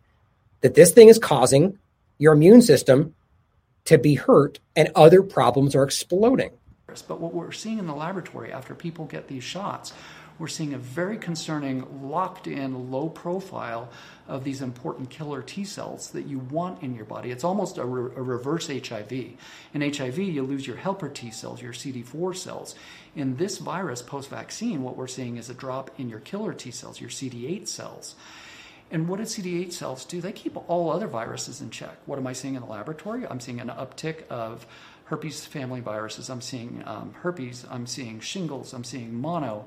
I'm seeing a huge uptick in human papillomavirus in the cervical biopsies and the cervical pap smears in women. In addition to that, there's a little infectious bump that kids get called molluscum contagiosum. What do you need to keep that in check? You need CD8 killer T cells. I am seeing a 20 times increase in individuals over the age of 50 of this little bump and rash. That's innocuous, but what it tells me is the immune status of these individuals who have gotten the shot. We're literally weakening the immune system of these individuals. Now, most concerning of all is there's a pattern of these types of immune cells in the body that keep cancer in check. Well, since January 1, in the laboratory, I have seen a 20 times increase of endometrial cancers over what I see on an annual basis. A 20 times increase. That's crazy. I mean, that's outrageous. And the point is exactly what they're telling you is not happening. Now, you could dismiss Dr. Ryan Cole because he's a conspiracy theorist, right? That's what they tell you, and it's easy to dismiss, which is what a child would do. But go ahead if you feel like that's the right thing to do. Here is where we're finding that the science, as you know, Dr. Ryan Cole is pointing to, but he's just doing a verbal interview. Well, there's plenty of peer-reviewed science and otherwise that are making very valid points about why what's happening right now is obvious. Here's Swiss policy research telling you, and the studies right here, we've gone over this millions of times. Can COVID cause cancer? Well, they go, well, it doesn't appear to be carcinogenic. However, it has been shown that in up to 50% of people who take the injection, COVID vaccines can induce a temporary immune suppression or immune dysregulation called lymphocytopenia that could last about a week or possibly longer because that's when the study ended. The point was that's exactly what you're finding here, which I already showed you. It's the same idea in my mind. You're seeing your immune system collapse in front of you. So they jam the injection back into you and it collapses even faster, right? That's where we keep seeing this happen. That's what they're telling you. And despite any of this, the point is, not despite, but on top of it, the point is that's what all these studies and fact checks are saying isn't happening. Antibody-independent enhancement, the idea that there's no such evidence. And this is the other point too. What they're saying here, wherever the last paragraph was, is they always say there's no evidence. That's different than proof. Even if you don't think this is true, it still constitutes evidence. So when they pretend there's no evidence, they're just lying to you blatantly. But what this shows you is exactly what they're claiming isn't happening. An effect on your immune system, and their own data makes it unbelievably clear. Now to finish off, just a shade under 3 hours, another outstanding article by Kit Knightley. It's not very long. I only have a couple parts I want to read to you. As COVID crumbles, they're already prepping the next pandemic. The coronavirus may go, but from cancer to AIDS, the mRNA vaccines are here to stay, which was one part of why I think this was all happening. I really believe the financial passport infrastructure, technocratic, great reset idea is really what it's all about. But here is one part of this. And the mRNA platform was clearly important to the nanoparticle, nanotechnology agenda that they wanted to build. So I believe this is just the next part of it, as she does too, it would seem. The COVID-19 narrative is broken, but that battle is over. But again, let's make sure we're clear that the battle in regard to what they're doing is it's just beginning. Yes, there are still pockets of token resistance, little embattled squares who aren't ready to give up the ghost just yet. But for the most part, the establishment are letting it go. I would argue just rolling it back more so. But it says country after country after country are relaxing, in quotes, their COVID restrictions, which means they're still there. They're not removing them. They're just pausing them, abandoning vaccine passport plans and attempting to, quote, go back to normal, which is not even remotely what it was. It seems every week some new, quote, expert who spent the last 2 years predicting we're all going to die turns up on the news claiming we should, quote, treat COVID like the flu. Actually, on that note, I wanted to make sure I included this one as well. A great article. I don't know if this was Kit as well. Yeah, also Kit Knightley.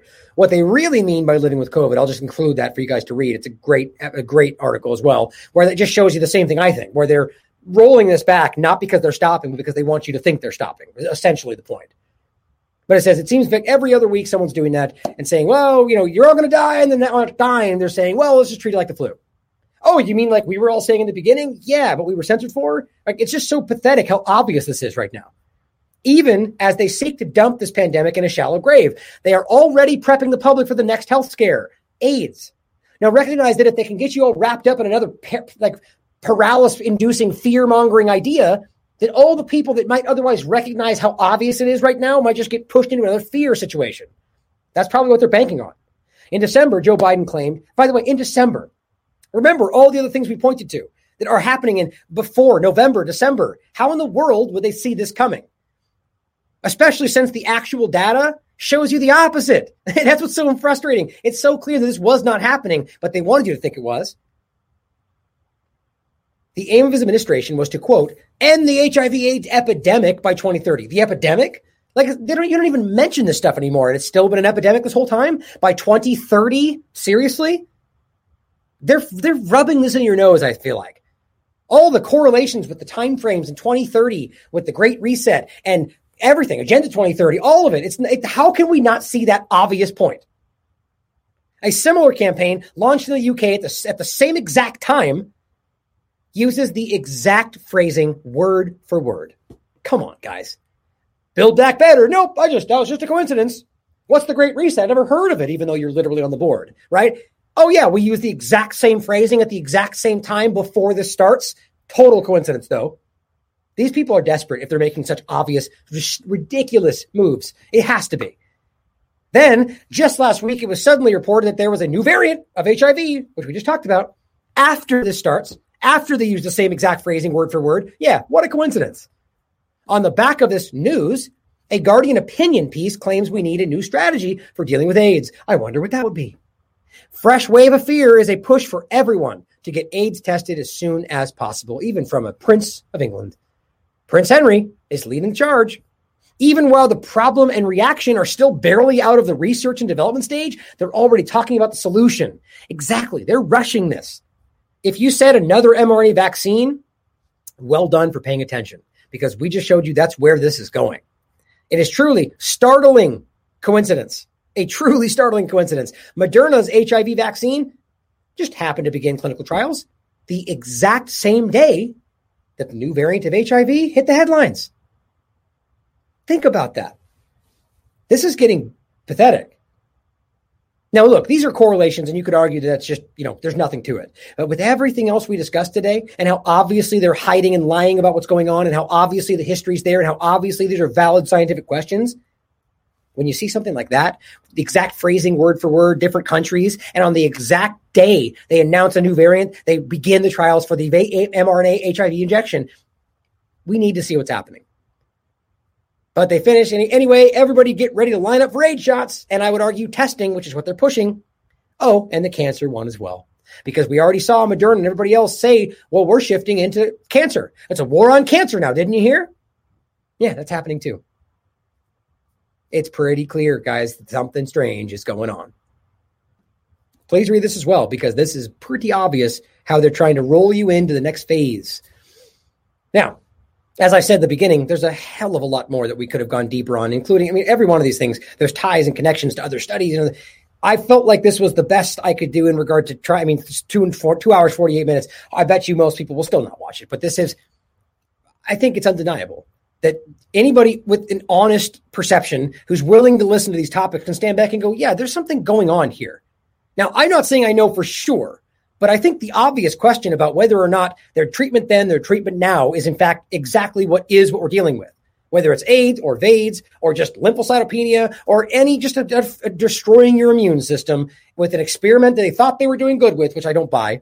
I believe this is an experiment, and I believe what's happening is being framed in other ways. However you look at this, the evidence is unreal.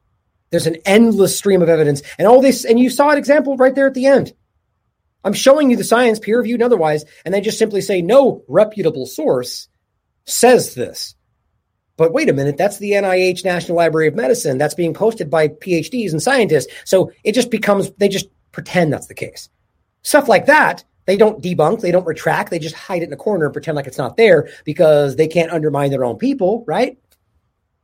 I think it's obvious. And I think we need to recognize people from the beginning of this, like Dr. Mikovits and others that have been telling you, regardless of the things that you should be questioning, and I do too, about her past and whatever else, the reality here, that there's interesting correlations and this obviously ties in with the long-term agenda that's been called out by plenty of people long before COVID-19. And now, especially with the HIV tie and with where this is going, it just opened this Pandora's box, I think. And we need to stand back and recognize how flagrantly obvious this is. And their cover-ups make it even more so. So I hope this reaches people. Please spread this more with anybody you can. It's going to be a tough one to clip out for those that might have to do that because it's all been one stretch. But thank you for being here and continuing to be objective and fight for the truth. I love you all, as always. Question everything.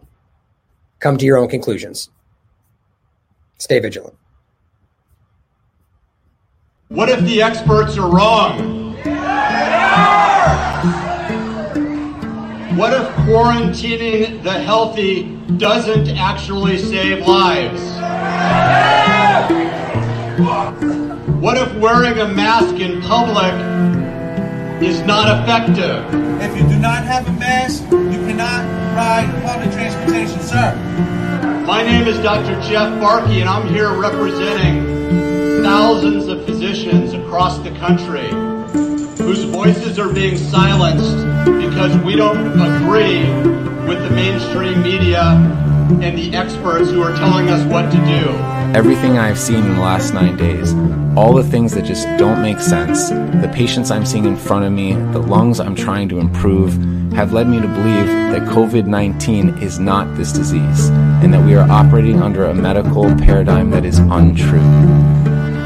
Never in the history of this great republic have we quarantined the healthy. Never in the history of this great republic have we told churchgoers that it's illegal for you to exercise your First Amendment right of freedom of religion.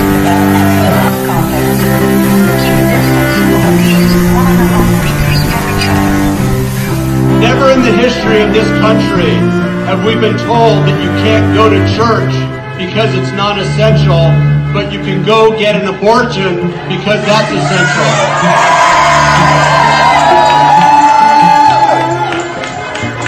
Never before in our country have we let criminals out of jail, but we've told you you can't exercise your Second Amendment right and protect yourself by purchasing a firearm. When liquor stores are deemed essential, but your businesses are deemed non-essential, there's something wrong going on. We cut off people's utilities this week and made them pay what could have been their last check to us to turn their lights on in a global health pandemic. But you don't care about that. You didn't want to meet. This booklet, the Declaration of Independence in our U.S. Constitution, was never designed to restrain the people. It was designed to restrain the government. We're realizing that the fatality rate of this virus is in the ballpark of a bad seasonal influenza. Do not let your voices be silenced.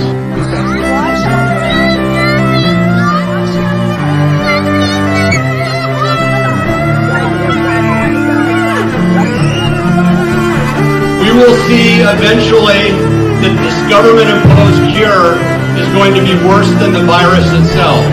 We can keep this out right on too. Easy. You're choking me. You're choking me. You're choking me, bro. You're choking me, bro. Stop. Stop. Help. Stop. Help, man. This shit ain't right, bro. Stop. This ain't right. But what's happening now as unemployment reaches 20 to 30 million people, is those folks are now becoming dependent on the government. And what government dependency causes is a larger, more tyrannical government. Look. He ain't even do nothing. He ain't even do nothing. Look. He ain't even do nothing. We, the people, want to put our government back in its place. We want a small representative government, not a large tyrannical government. I'm here representing thousands of physicians around the country whose voices must be heard. We've never seen where we quarantine the healthy, where you take those without disease and without symptoms and lock them in your home. So you guys are asking me to leave the store for not wearing a mask when I have a medical condition, even though yours is pulled under your nose. There's a note that says I don't have to bring a note, and yours isn't even on. Just do whatever you want to do. It's America, right? Listen, Get out. I cannot wear a mask. Get out. Do not let your voices be silenced.